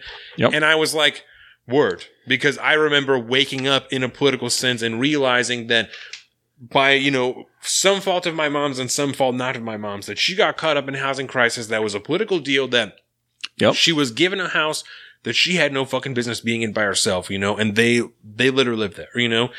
They let us live there, and that's their own fault, you know, but also our own fault because we knew that, you know. Everyone who bought a house should have known that, but it's one of those buyer beware. But motherfucker, you should have known this was a bad investment. You know what I'm saying? So I identify with that, and I appreciate that. That's where she comes from, or at least did at one point. You know, like I said, whether or not that's where she's still at, or that's just a story she tells. I appreciate that, and maybe for the wrong reasons, but I fuck with that. You know? No, I get it. And then Andrew Patty Murray, our senator, has a very similar story, but it has to do with the Department of Education and stuff. Yeah. But, you know, go ahead. I don't want to continue. No, you're good. And then Andrew Yang obviously gets asked about the freedom dividend all the time. Yeah. So you got asked, like, how do you answer to people who don't think that you can get this implemented? You know, that it's just like something you're running on and whatever. And he said, I appreciate the logic that he approached this with, right? Because he said, I know that I can get the freedom dividend passed because if I'm elected president, it's on the back of the freedom dividend. It's like, so there's a majority of America that agrees with what I'm doing. There's going to be at least, you know, all these Democrats that are on board with it because I'm now the president of the Democratic Party, you know? Yep. And then there's going to be X amount of Republicans that are on board for it too because Alaska's a Republican state and they're the only state that's had, you know, this freedom dividend UBI type deal. It was passed in a Republican government. He's like, this is not a bad deal for the Republicans and they're going to see that, you know? And we don't need 85%. We need 51%. That's it. We only need 51% of Congress to be able to get this passed. And that's attainable. And I was like, fuck me, dude. That makes a lot of sense. Like, that is because if he wins, you know, there is enough people who've heard about that and they're like, give me the $1,000 that they are going to buy into it. And if you have over half of America getting into something that's such an economic change, you're going to have a really hard time not buying into it, you know? So I think that's, dude, I think it pisses me off so much when I listen to commentary, because I love Commentary Magazine podcast, right? But Noah Rothman and all of those guys, John Bonhorn, everybody, they cast him off as this wild guy that's got this crazy idea about UBI. Failed entrepreneur. Yeah. You know? And oh, sorry. Only his nonprofit made a fuckload of money and helped a bunch of people. I say, John, how's that publication? Oh shit, was it National Review that he started? How's that doing? Yeah. Sorry, bro. I know that's a cheap shot because they just went under, but you know, not every business is fucking successful, obviously.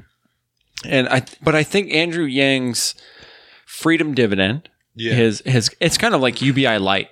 In my mind, right? Because it's not that much, but it's maybe one of the best marketed fucking things I've ever heard of in my whole life. The freedom dividend, Jesus Christ, dude. The dude knows what he's doing. When I explained it to Jordan the first time, she's like the one that said that to me. And Jordan has a very marketing mind, you know what I mean? You know, and she was like, "What?" She's like, "That's what he's calling it." She was like, "Who doesn't want that?" She's like, "We live in America, the land of the free." And she's like, "But you're telling me I can have more freedom?" She's like, who doesn't want more freedom? Like, what do you mean? Exactly. Yeah, no, best marketed thing anyone's ever fucking thought of. I don't know who came up with that name, but if it was him, he deserves to win just because of that. Because, God damn it, he can sell anything to anybody. Send him over to the G7. He'll win, bro. He'll win. G7, possibly the G8 in the future. We don't know. But the thing I want to talk about this is Andrew Yang's $1,000 a month freedom dividend. That, I think, is the solution to cure so many societal woes that we have.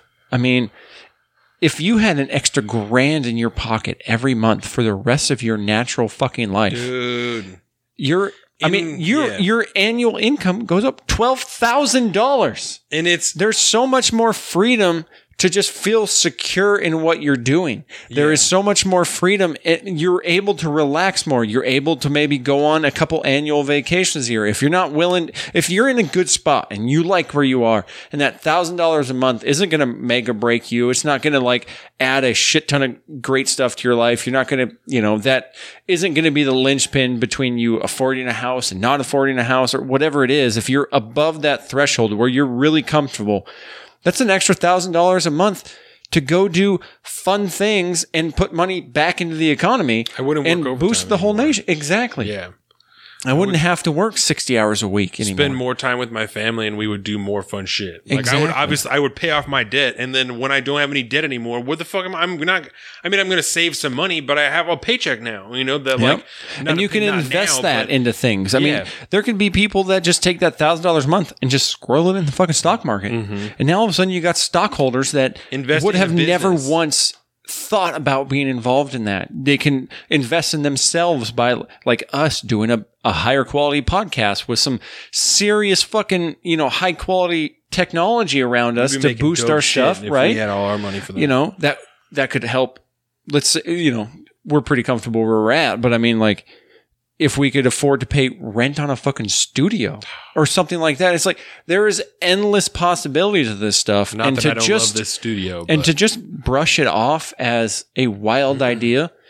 I mean, you don't think any one of those shooters who is a desperate human being, obviously, and is torn up in some fashion, an extra $1,000 in their pocket a month, you don't think that might dissuade them from radicalization? Yeah, money doesn't you're a much happier person. Make anyone a little bit happier. Because you have less stress in your life, because you can afford better things. You don't have to worry about paying rent. You don't have to worry about something, which it doesn't drive you to the dark corners of the internet. And we should talk for a moment about, again, we've talked about this before, but just in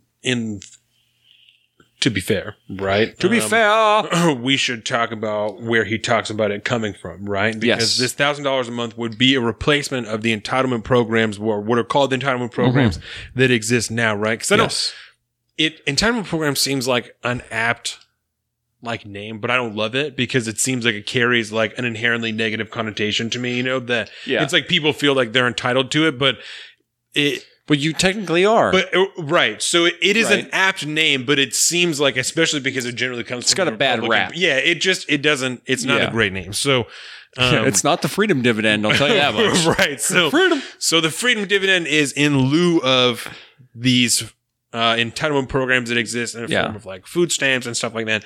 That this would, if you receive food stamps, you wouldn't receive that anymore. You would get this $1,000 a month.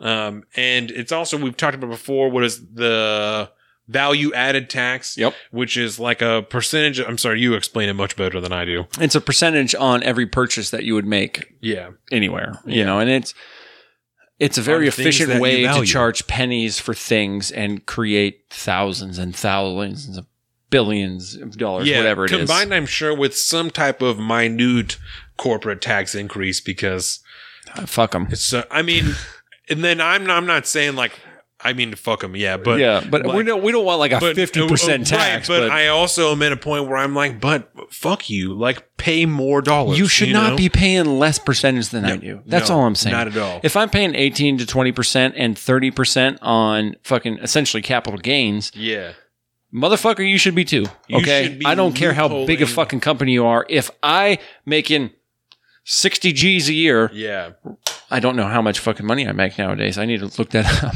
But if I'm making 60 G's a year, which I definitely am not, that we would have nicer shit if he got 60 G's. We would. I wouldn't be living in the garage. He doesn't have any kids. We would have nicer shit.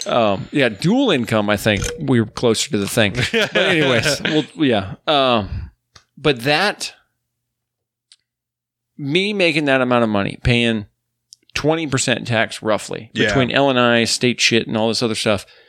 If Amazon doesn't pay at least 20, I got a problem with that, because the single the regular ass American working a blue collar job. We are a dual income family because we do not have kids. If we had kids, we would be a single income family and things would be a lot fucking harder. But if I'm paying X amount of taxes and just a rough percentage, if I'm paying 20%, Amazon better be fucking paying 20% too.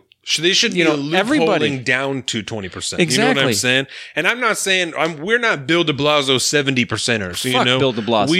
We do. He's a groundhog murderer. We do not by any means think that the corporate tax rate or the 1% tax rate should be 70%. Right? That's ludicrous. Right? Especially if you're a private person, if you're not keeping at least half your money, what the fuck is going on here, exactly. right? And again, I'm not saying that 50% is an acceptable amount, but no one should be taking more than half of what you're making every year. Yeah. Unless you're making it by nefarious means, you should not be losing half of your money to the government because you make a bunch of money. No. That's ludicrous, right? That's a penalization for being successful. Right. But I'm saying if you set a corporate tax, or I don't even know what percentage, but at a percentage where you can loophole yourself at a flat tax. Reasonable loopholes, right? Down to not some crazy backwards shit, but reasonable, standard corporate loopholes where you just get a standard lawyer and he'll find your way. That if he can loophole you down to 35%, I'm cool with it. 35%, 30%, but you shouldn't be paying 0% federal taxes, 10% federal taxes. I don't make that much money. Like you said, you shouldn't be paying less percentage of taxes than I do. Fuck that. The percentage is key to me because when we're talking about people, a flat tax, right? I'm a fan of the flat tax. I'll just lay that out right now.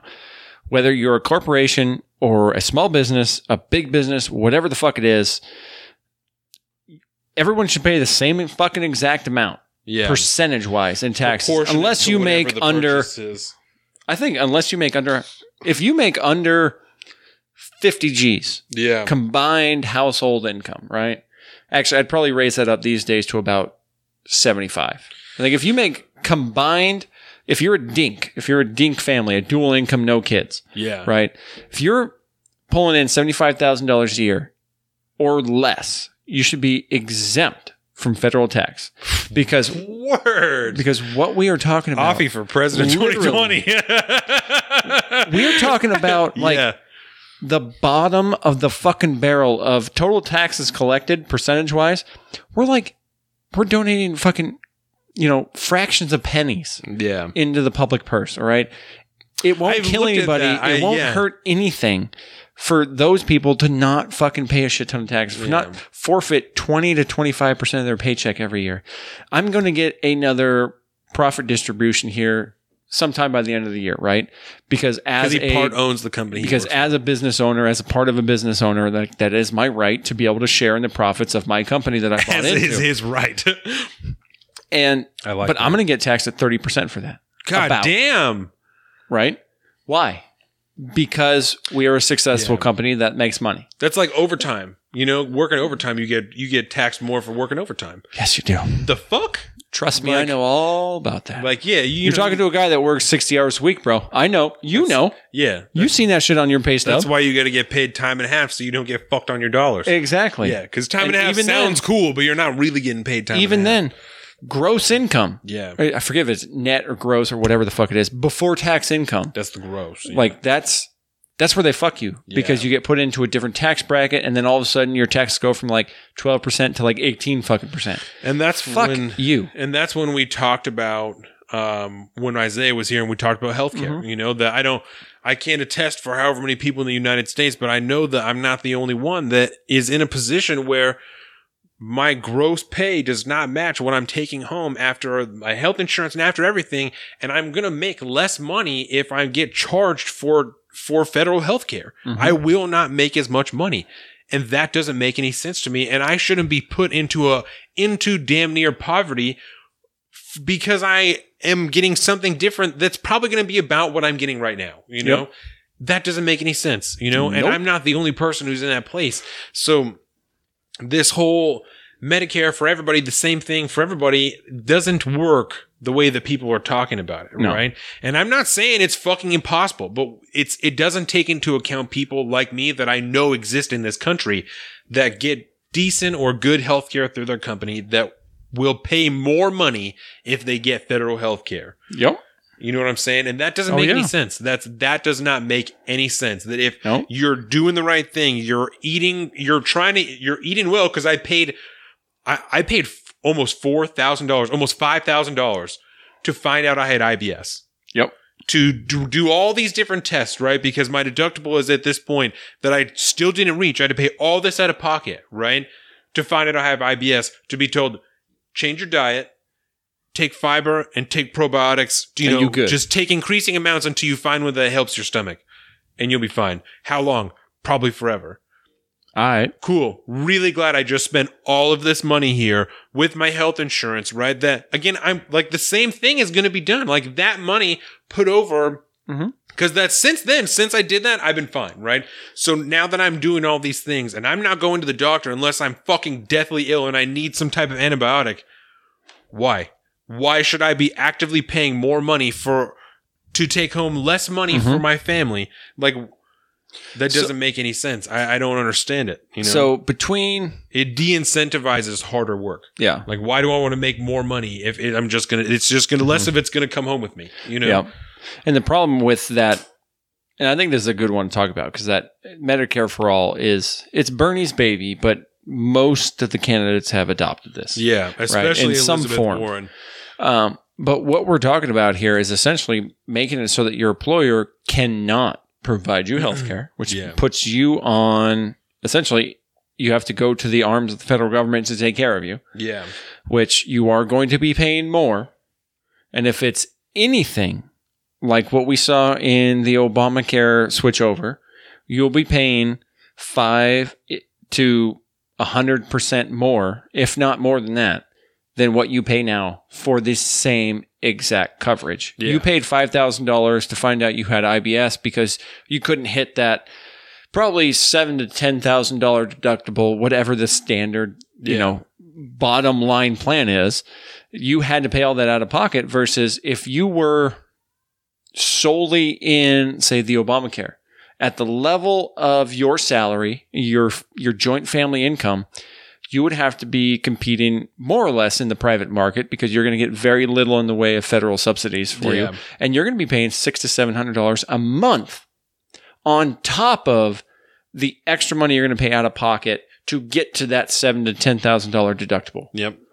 And so you're now paying thousands of dollars to find out you have IBS. Right. And that is the real reality of the situation if we switch over to a purely government-run healthcare system.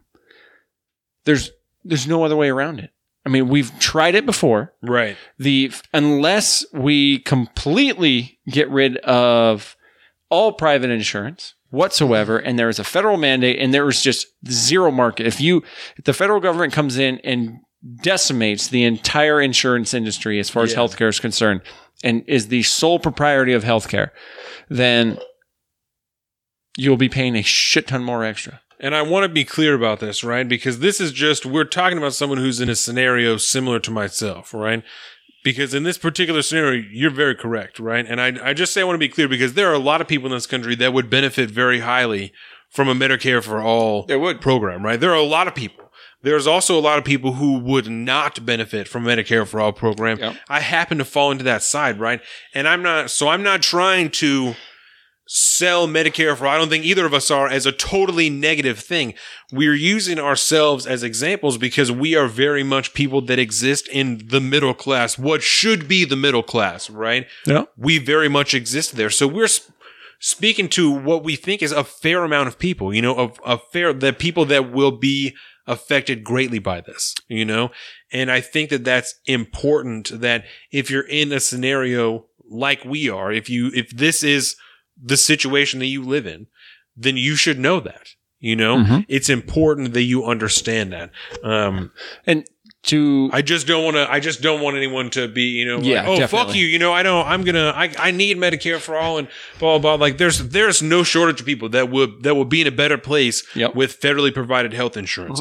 But there's also no shortage of people that will be in a worse place if they're being charged more money in taxes because they're not paying very much for their health insurance and getting okay health insurance and doing fine because they're just staying healthy. Because I'm going to be very transparent for a second, and I'm going to reveal a little bit of my personal life here.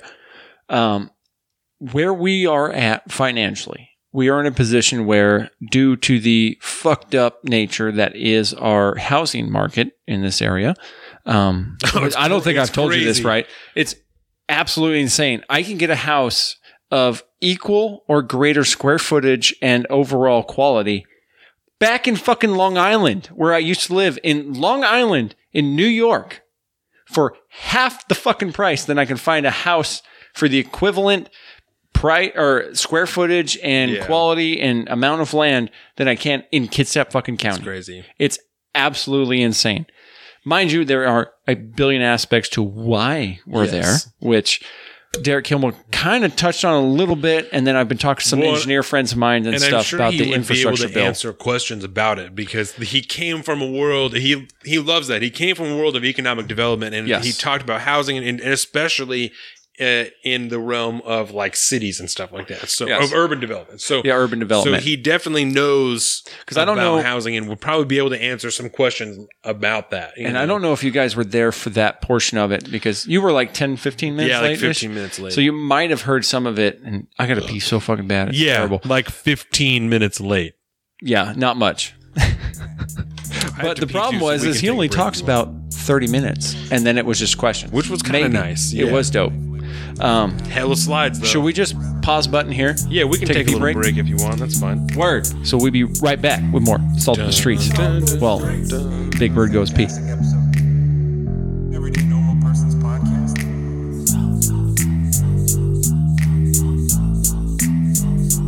Salt of the Streets. The upper left. Just upper left. Welcome to the Salt of the Streets, coming at you every week with this food for thought. Hope you ready to eat. With everything going on in this nation, we need some information, and that's why Salt need to be stationed in your rotation. With real talk and real topics, real people, real problems. Think we need some help to solve them, and leave it up to Colin and the Donovan. Cause that's what's that? Let's get ready. And we're back.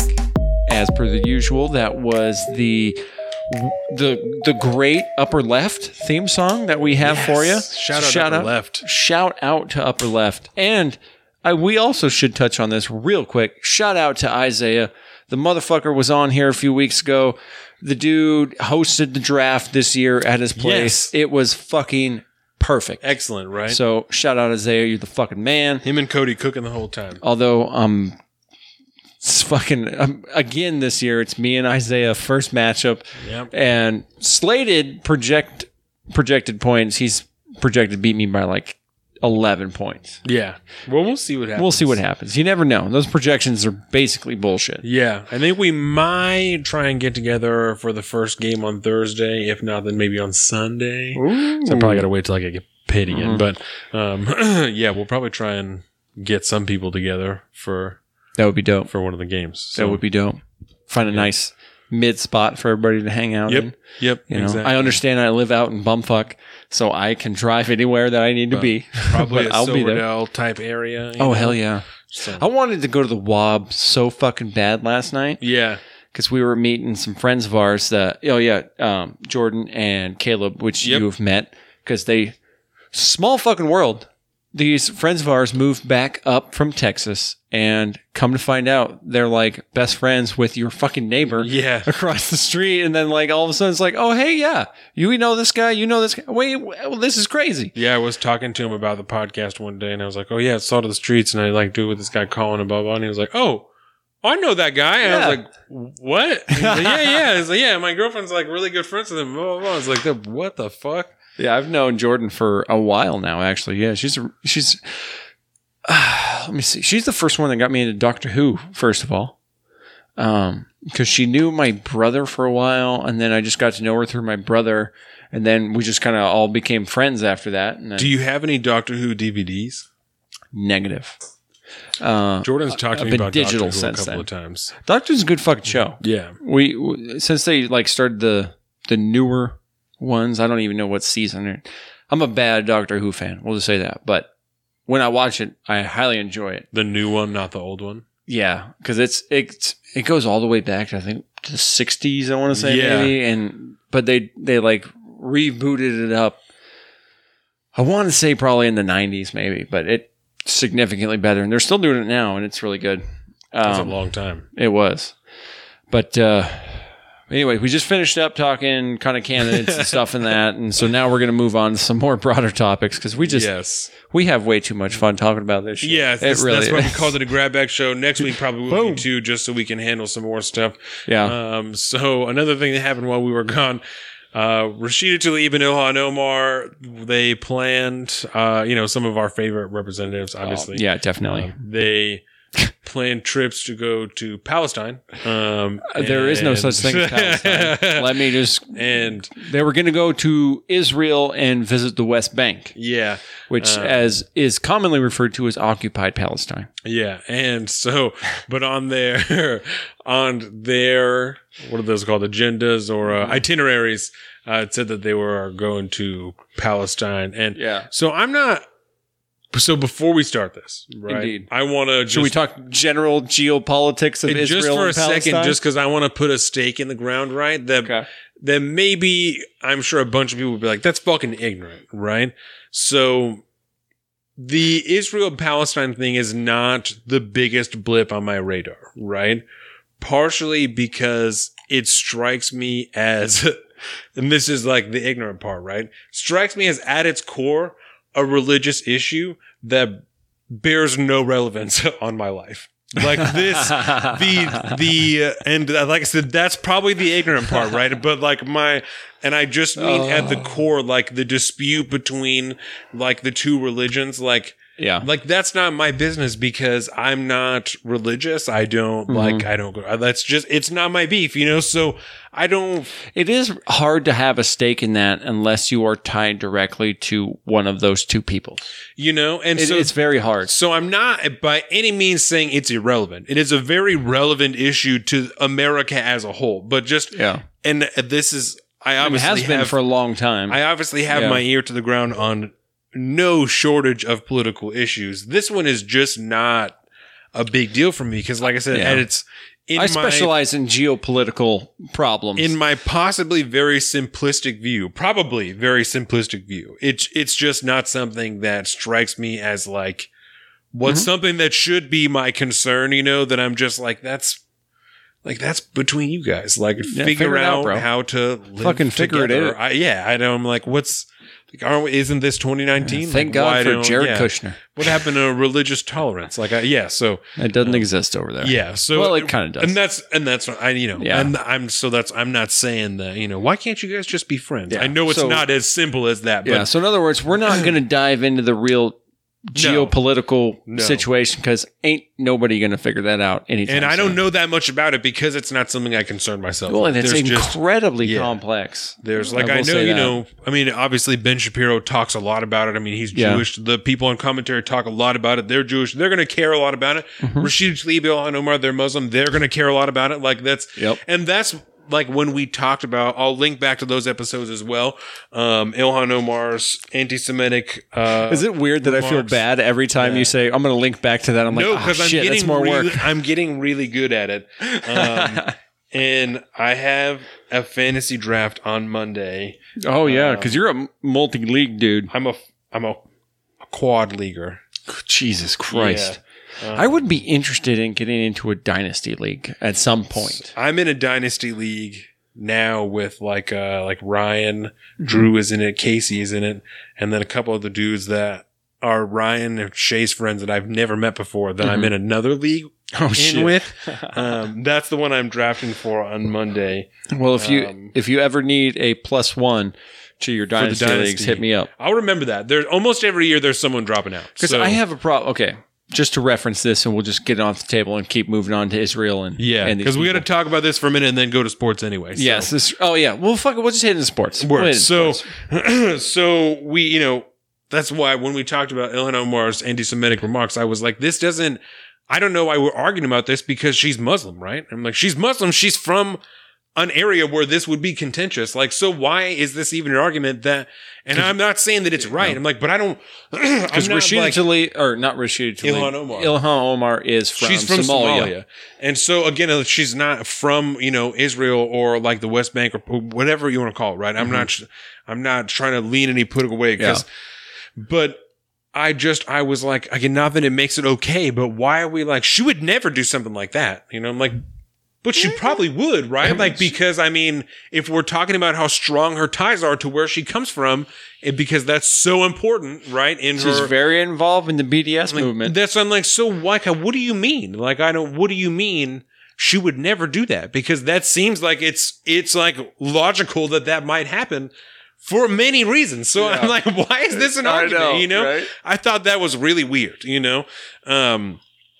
So yeah, before you dive into this, it's funny when we were at the DK town hall. Yes. Right. And when we were leaving, you were talking to one of his staffers and giving her the podcast stuff. And I just getting into this, I just keep thinking like, what if Derek Kilmer was listening to this episode? So what would he think about us? I'm actively trying to swear less this episode. When you're editing, you will notice I'm actively trying to swear less. And I decided, I'm very proud of you for that. And I decided after this week, I'm going to go back to joints instead of. Because I almost did it again. Have I been cursing more this episode than you? I think I have been. Yeah. Wow. That's how you can tell I've been out the game for a minute. Yeah. And as much as I love smoking the bong, I think that it just looks better for marketing purposes. So I'll switch back to it's the right thing to do. You know, and when I first started doing it again, I was like, no, fuck that. Like, I'm going to, do whatever I want. And I'm like, well, free speech and all that. But there's marketing. So Rashida Tlaib and Ilhan Omar representatives, they planned a trip to the West Bank. Yes. And it was, in the case of Rashida Tlaib, she was going to go and see her grandma, but then the government of Israel wasn't going to allow them to go there because they have to land in Israel and then like take a bus or, whatever the fuck into the West Bank. And so Israel wasn't going to allow them to go there. And then there was this huge uproar, that the government wasn't going to allow them to go. And so the government of Israel then said, you can come here if you promise to not campaign for the BDS movement or, pro-Palestine or anything like that. Just come here and be chill. And you can come here and you can see your family and everything will be fine. And for a slight moment, Rashida Tlaib said, okay, like, I'll do that. And then I don't even remember how long, probably not even a day. It was quick. Yeah, she came back out and said, no, I'm not going to go if I can't, do whatever I want to do if you're going to infringe on my free speech. After a very emotional press conference or interview, I don't remember which one, about going to see her grandmother and she's being stopped from seeing her family and, all this stuff. And then all of a sudden she can care less. Yeah. And which was weird. She said that her family told her that she should not compromise her values. And so that's why she said she made this decision, which I can't speak to, whether or not that's true, but that's what she said. And I wanted to find that the name of the organization that they were kind of generally tied to over there that was causing that kind of red flag for the Israeli government. Yes. Because they were the ones that they were essentially going to be attached to them and bring them around and all this. And it was an organization known as MIFTA, who has a lot of anti-Semitic ties, we'll just say, in general. And all the while, obviously, this is happening. The president decides that he's going to chime in. And after it comes out that the representatives are planning their trip there, he tweets that it would be weak of Israel. I don't remember exactly what his quote is, but it was something along the lines of it would be weak of Israel to allow these representatives to come there because they're not pro-Israel. And it was, some people say, a reaction to, but it came afterwards, after Trump tweeted these things, after the president tweeted these things, that Israel made the announcement and decision that they were not going to allow the representatives to go there. Whether or not that is a reason that decision was made, no one knows, but many people believe that was the case. Literally, first paragraph of the New York Times article, and this is one of the things that got me so disillusioned when I came back, is reading all this stuff. In the first paragraph, Rashida Tlaib, we'll just read the first paragraph. Israel relented slightly on Friday after barring Representative Rashida Tlaib under pressure from President Trump. And it's that type of just little half a sentence because it's thrown in there tweets. that it's a fucking tweet that he put out, and now they're going to report on this thing as fact that President Trump has been putting pressure on the government of Israel to not allow these people to come in, which is disingenuous as fuck to begin with. Again, to be fair, Netanyahu and Bibi Netanyahu and President Trump are close allies. They get along really well. On a weird level. But so there are many reasons that people say these two things are connected, but there is no apparent evidence other than these tweets that's why the decision was made. It's because it's not like there was an official announcement that came out that from the White House that the president had called Bibi Netanyahu and said, hey, don't let these bitches in here because you're going to look like a bitch if you do it, you know? So, and there's nothing that's a terrible. Yeah. And I'm like, I'm trying to motherfuckers in the New York Times take that. I shouldn't talk about them that way. And run with it, right? Yeah. As like objective fact. Yeah. And not understanding that Benjamin Netanyahu also has fucking Twitter. Using it a lot better than the way Trump does, by the way. To not understand that, like, the conversations that happen on Twitter are not factual news to report from a responsible news outlet.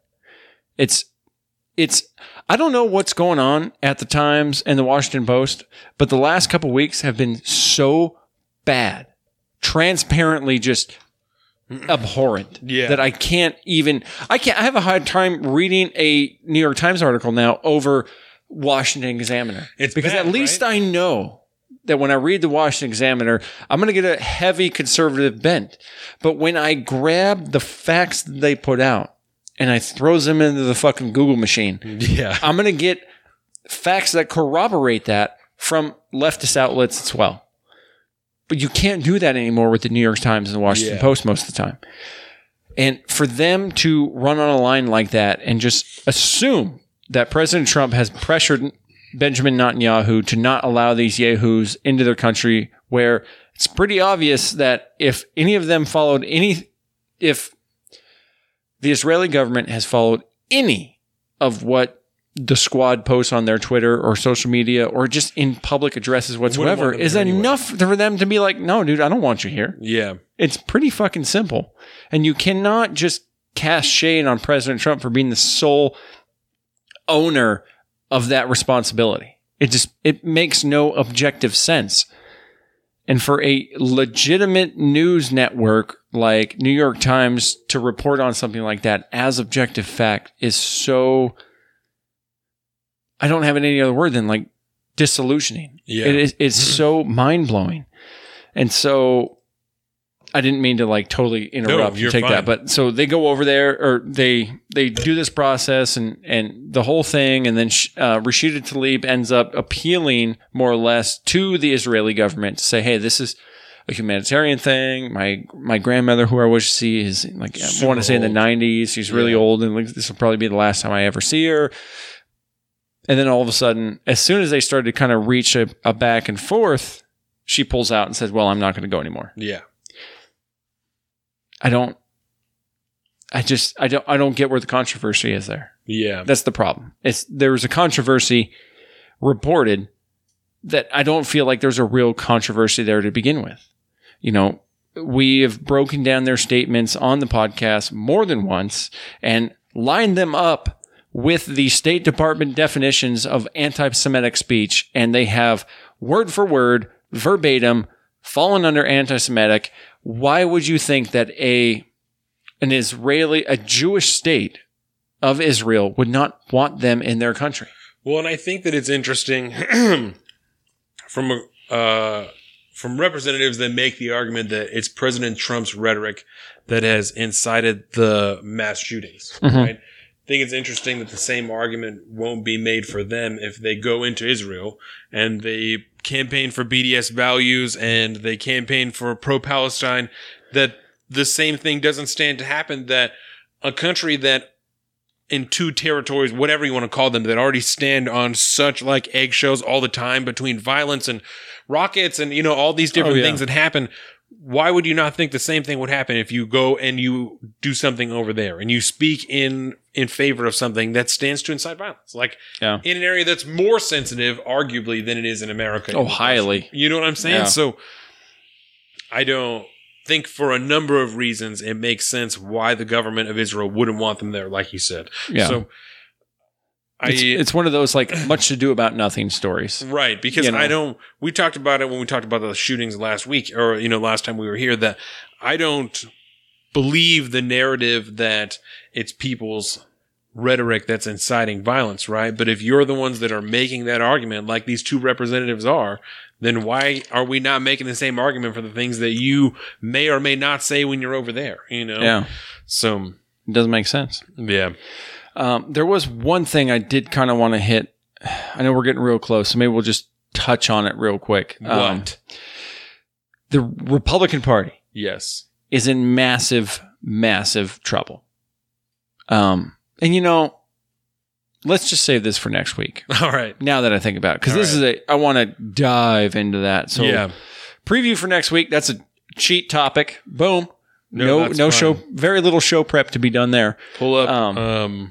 There was a tweet. So just for context, there was a tweet from a guy named Mike Gerke, who used to be a part of the Clinton administration and was part of the campaign for a number of Democrats, heavily involved in the DNC and stuff like that, who had put out a tweet that kind of looked at where the Republican Party has been and is after Trump got elected. And, a vast number of Republicans. And I think you see them now. You keep hearing it on all these different podcast stuff, how this representative or this senator isn't going to run for re-election next year. Not going to run for re-election next year.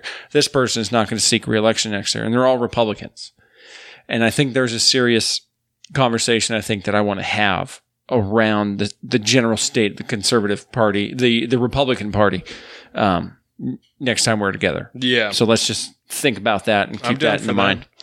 You really like the 538 podcast, and they're really into polls and fucking. I love 538. So I can see what I think Nate Silver can be a fucking crazy person, but god damn it, man! If there is somebody that will report on news that you can tell they don't necessarily like to report, but they do.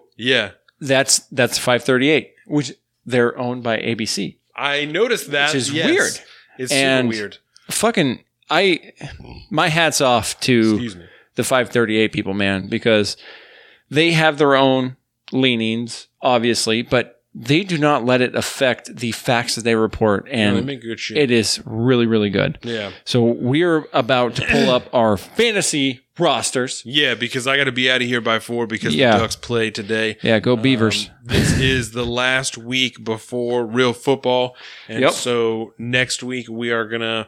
What I'm going to do is because it's 3:30, so we have a little bit of time. I'm going to pull up what the schedule is for next week, and we're going to pick who we think is going to win the games. Okay. And that way we can stay a week ahead every week. Definitely. On Monday, people will get to hear our predictions for the following week. Oh, so, yeah. You know what I'm saying? It. So, so we're going to do it this week so that we can stay ahead. A step ahead this year. I like it. So, sports. So, we're out here. The first thing I'm going to do is I'm going to go ahead and go over the notes for this week so that you can pull up your fucking fantasy roster. And then we'll go over our rosters. How did I pick a San Francisco quarterback? I hate myself. And then we're going to go over our fantasy rosters, and then I will talk about what the schedule is for the first week of the NFL, and we'll pick our teams, and then we will hit a line and get the fuck out of here. Do what? So... just this morning, the Bills cut their running back, LaShawn McCoy. Also, just this morning, the Texans traded their linebacker, Jadeveon Clowney, to the Seahawks for a 2023 round pick, as well as linebacker Barkevious Mingo and Jacob Martin. I could not be any fucking happier than I am right now, right? It's not often that I celebrate people clowning, but... I know that it's only 1 year because he wants a fucking deal. He wants to get signed. It's whatever, right? Not even a chuckle? That was rough, dude. That was rough. I thought that was semi-okay. Was definitely a dad joke. Yeah. So, Jadeveon Clowney, right, lines up on the D-line all the time. We need that. We need that. Yeah, we don't know how long LJ Collier is going to be out because he fucked up like it's a foot sprain or something like that. I think he's supposed to be there for week 1, but he may be back a little bit later than that. Anyway, LJ Collier. When Jaron Reed gets back in week 6, we have Poona Ford as another D tackle. We have fucking Ziggy Ansah on another side. Jadeveon Clowney, that's going to be a nasty fucking pass rush. It's going to be insane. It's going to be a nasty line. And we need that so fucking bad. Yes. The pass rush, we've been lacking so hard on that. We let Brady pass on us like nobody's business. And Jacob Martin is pretty good, but Markevious Mingo, definitely willing to let him go. I'm not at all worried about that. Not married to Domingo, huh? No, I'm not worried about Mingo at all. The Raiders, Mingo. The Raiders signed their center Rodney Hudson to a 3-year, $33.75 million extension. He's the highest paid center in the league. Center's a good spot, though, man. You need a clutch center. Yeah. Andrew Luck last week, right? Yep. He retired like out of nowhere in the middle of the game. Decided he was going to retire. I watched some of what he talked about. I didn't watch the whole thing. I'm not like mad. I mean, I'm not a Colts fan, so I don't have any reason to be mad. I did. Yeah, nobody will blame you. It happened. Might be insensitive, but it happened before our draft, so I don't like have any stake in that at all. I'm not worried about it. I did pick up Jacoby Brissett. He is on my bench, so we'll see. He's. We'll say as a good commish though, you made sure that everybody knew that. I told everyone before we got in. Yep, and nobody tried to accidentally draft him, which was a plus. So, he said that he'd been battling with injury for 4 years. He didn't want to be playing like that anymore. It was making him not enjoy football. And Rob Gronkowski is a spokesperson for a CBD medicine line that he said helped him recover. And he spoke at that last weekend and he said something similar, that he just was not enjoying the game anymore because he was just in such pain all the time, and it was just making him upset. He didn't want to play. He wasn't happy.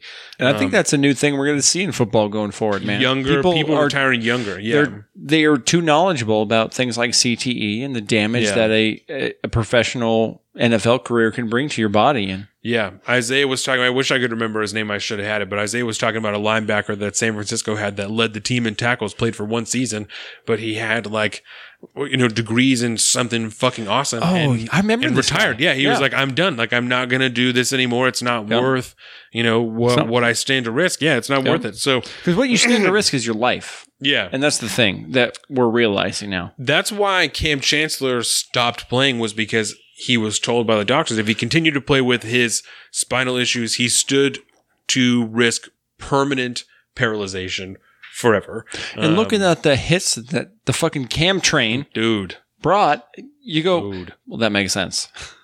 Nobody should fault him for that. Yeah. So I'm not an NFL player, and so I'm not one to make that judgment of whether or not that's the right call. I'm not going to hate on anyone. Term limits for football players. I'm not going to hate on anyone for making what they feel like is the right decision, especially if you have a family, you have a wife and kids that just like he does. I'm not going to... Was it Dougie Fresh that did his whole outro via Twitter? Yeah. All those tweets and stuff. You can't be mad at people for wanting to get out of the game. No. Especially when they're ahead. Yeah. The Dolphins released their safety, TJ McDonald, who is an excellent safety.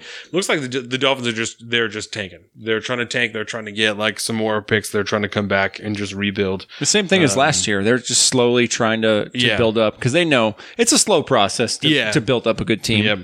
And then Zeke Elliott and Melvin Gordon, running backs, they're still holding out. They've both indicated that they're willing to hold out through the season into regular season games, and just see what happens. So that's gonna fuck with a lot of people in the world of fantasy. Again, I'm not an NFL player, so if you got to get your money, you got to get your money. I know Zeke is going in 2 years early that he's trying to request an extension, so I think that's a little wild, but whatever you got to do.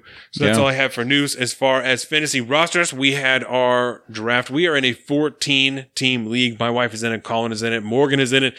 We had a bunch of other people in it, Chad and Isaiah and a bunch of people. So all friends of the podcast. Yeah, it is, like I said, 14-team, $50 buy-in, so it's a $700 winner-take-all pot. This year we switched from, if you don't, pay attention to fantasy, it doesn't matter, but we switched from waivers to fab budgets, so you have a certain amount of dollars that you spend, fake dollars that you spend on buying players and stuff like that, as free agents. And is that factored in already? Yes. Yeah, just on waivers. People who are right now they're free agents, you can just pick them up, but after they play, then they're on waivers, so you got to spend dollars to do that. And it's already set up. Everyone has $200. So the fucking commish, dude, is on it. There's a reason you got your money back last year. Because with a 14 people league, man, it's tough. There's a lot of management. It is tough. And I give it to you hands down, bro. I don't know how you have the fucking headspace to deal with this. But my hat's off to you. Thank you, sir. Thank you. So my draft went as follows. My QB is Josh Allen. I'm a late round quarterback drafter. Garbage. My running backs, Kerryon Johnson and Josh Jacobs. My wide receivers, DeAndre Hopkins and Mike Williams. My tight end, Delaney Walker. We have 2 flexes in this league instead of 3 wide receivers. I have Mark Ingram and Duke Johnson Jr. in my flex. I have the Browns defense, and then I picked up Mike Badgley today as the kicker. My bench, I have Robbie Anderson, Devin Singletary, Michael Gallup, James Washington, and Jacoby Brissett. Colin, what do you have? So we got ourselves Jimmy Garoppolo as quarterback. There you go. Aaron Jones, Green Bay as one of my running backs. David Montgomery of the Bears as my other running back. Julio Jones, I did pick up as wide receiver, who is sitting on a questionable status right now, but he will be questionable all season. Yeah. Don't worry. I mean, he may miss a game or two, but he's not going to be, that's what he does. But he will be questionable all season. He'll play almost every game. Yeah. And the big one for me, the big concern was Josh Gordon from the Patriots, wide receiver. He looked good in the preseason. He did. But it was still undetermined whether or not he was going to start week 1 up until about a day or two ago when I finally started to see those projected points hit the roster. I was like, okay, we're in. We got ourselves some Jared Cook from the Saints for tight end, Larry Fitz, who I'm more or less just going to watch on one of my flex spots because he can go either way. He could be incredible. I mean, he could be incredible receiver. And he could be garbage. Yeah, but they have that new rookie quarterback there he likes to run. So we'll see, we'll see how Kyler Murray and Larry Fitzgerald. I would imagine because Larry Fitzgerald is such a veteran that Kyler Murray and him might mesh really well. But if their play styles just don't work together, then we'll see what happens. And that's why I think it's a gamble, and we need to watch him. Yeah, but Royce Freeman, not a bad pick. And my other flex is sitting at Royce Freeman of Denver. I got the Saints duck D. right there. Royce Freeman's a duck. That's the problem. And then I kind of followed in your footsteps a little bit. I drafted a lot of running backs and wide receivers first. The way to be, especially in this league. Yeah, and then I figured, quarterback, I want to try to get a semi-decent a tight end, same thing. But when it came down to kicker, I was like, I don't really give a shit. Who I pick up for kicker, as long as they're going to play. Yeah, we had a vote to get rid of kickers, and most people were not fans of it, so that's why we kept them. We had a couple of votes this year. We also switched so that whoever comes in last place, so your mom's got to buy dinner for the winner. Yeah. No, she drafted pretty well this year. She did. Actually. She changed up the program. Yeah, so we'll see who comes in last place. But the last place has to buy dinner for the person who won, who also takes your money. And there's a trade deadline this year. We didn't have one before. And just for anyone who's like, what the fuck? When I first started playing fantasy, the league I started in didn't have a trade deadline. So I didn't implement one in our league because I didn't really know that was a thing. Voted on this year, so we have a trade deadline right before the playoffs start. So break down the trade deadline for me. So this is more or less just before the playoffs start. Yep, the week before the playoffs start, after on Sunday when the games start, there's no more trades. So free agents? Yeah, you can still pick people up, just no trades in between teams. So in other words, those other teams, because they're playing in loser brackets and stuff like that, they can still have the ability to trade players, and you want to kind of negate players. Yeah, so you want to negate the fact that well, you two we know are in the playoffs. You guys got to run, so now I'm willing to trade you the one good player I have. So as to deter that, and they don't want to be in last place because they have to buy dinner for someone who just took definitely. So. I'm a big fan. Fan of that. So it's brutal this year. And then next year, I think we're going to talk about some weekly payouts because that would be nice too. That would be fun. If we did $60 buy-in instead of a $50 buy-in, and then every week we did, a $10 payout to whoever scored the highest that week. Yep. You could still come in last place, but still walk away with $50 because even though you lost every week, or whatever, It was like me last year, man, on fire. First half of the season, and then after that, just tanked it. Exactly, I could get my money back every year. That would be a real dope thing. Look, we're fucking spreading out the public purse like a fucking federal government. Exactly. I am a benevolent leader. You know what I'm saying? And I will say, I was highly impressed at the for lack of a better term, the professionalism at which people drafted this year. This was serious. Was great. Yeah. A $50 buy-in weeds out the bullshit. Gets real now. Yeah. I think that's it.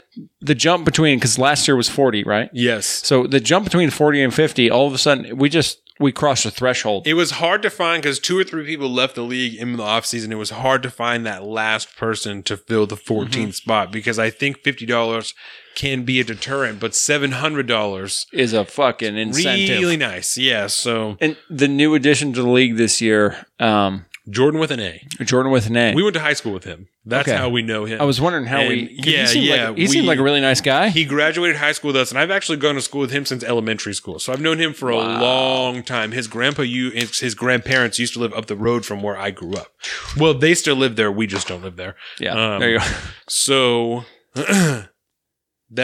we're friends on Facebook, and I was looking for a last person, and he posted on Facebook. He was like, "Hey, is there anyone looking to fill a spot in their fantasy league?" And so I messaged him. I was like, "Here you go." It's like, it's $50. But it's 14 teams. It's fucking hard. But if you want to play, it's your spot. So he showed up. He drafted well. He brought beer. It was. I think everybody drafted well this year. Even your mom. I was very happy. The past couple of years, there has been a team or two that has been absolute dog shit. But it was much, much better this year. Very equal. Yeah, I felt like a fish out of water for a minute because I was like, "Oh shit, these people we're serious about this." Yeah, it's going to be a good deal. I'm excited. I really am. I am not excited about having to reinsert Fantasy Footballers podcast into my regiment. Yeah, just because my time is so finite now. They're fun to listen to. I gotta fit one more in. How long is their podcast again? Generally, it's like about an hour. Okay, usually I can deal with that. Under. So I'm going to be tapped, but I can get that in. So and then I have another draft on Monday, and then on Tuesday is my draft for the Bennett League. Motherfucker, you are so into it. I'm banging it, and I'm trying to win all these fucking leagues this year. I want all the dollars. All the dollars. Yep. Somebody got to start funding Dax's college fund, right? That's right. So. All right. So we're going to go over the matchups. Yeah, so this is the NFL schedule for next week. So we're going to go over the matchups. We're going to make our calls. And then are you going to keep track of this? Is that what you're going to do? Or are you just writing them down there? I will keep track of both of ours. Okay, I was going to say. And I'm just going to pick the winners of each match. Yeah, and we'll see what's up. I write slow. So the first matchup is Packers-Bears. First game is Packers-Bears. That's actually a pretty good game. You're going to go Packers. I'm going to Green Bay. I'll go Packers. Yeah. Okay. We also have Chiefs, Jaguars. I'm going to take the Chiefs on that one. That's going to be a tough matchup, but I think I'll take the Chiefs. Yeah, I'll go KC on that one. Okay. The next one is Falcons, Vikings. I think That's a toss-up. I'm going to go Falcons week 1. Falcons are tough. Yeah, especially week 1, I think. Yeah, week 1. Yep. And Hot Atlanta. Yep, the next one is Titans Browns, and I'm pretty sure it's Tennessee at Cleveland. So Titans at Browns. I'm going to take the Browns on that one actually. I'm taking Tennessee. I'm taking Browns week 1. The next one is Bills at Jets. That's a shit show of a game. I'm going to take the Bills. I'm taking the Jets. All right. Mostly because of my time living in New York. I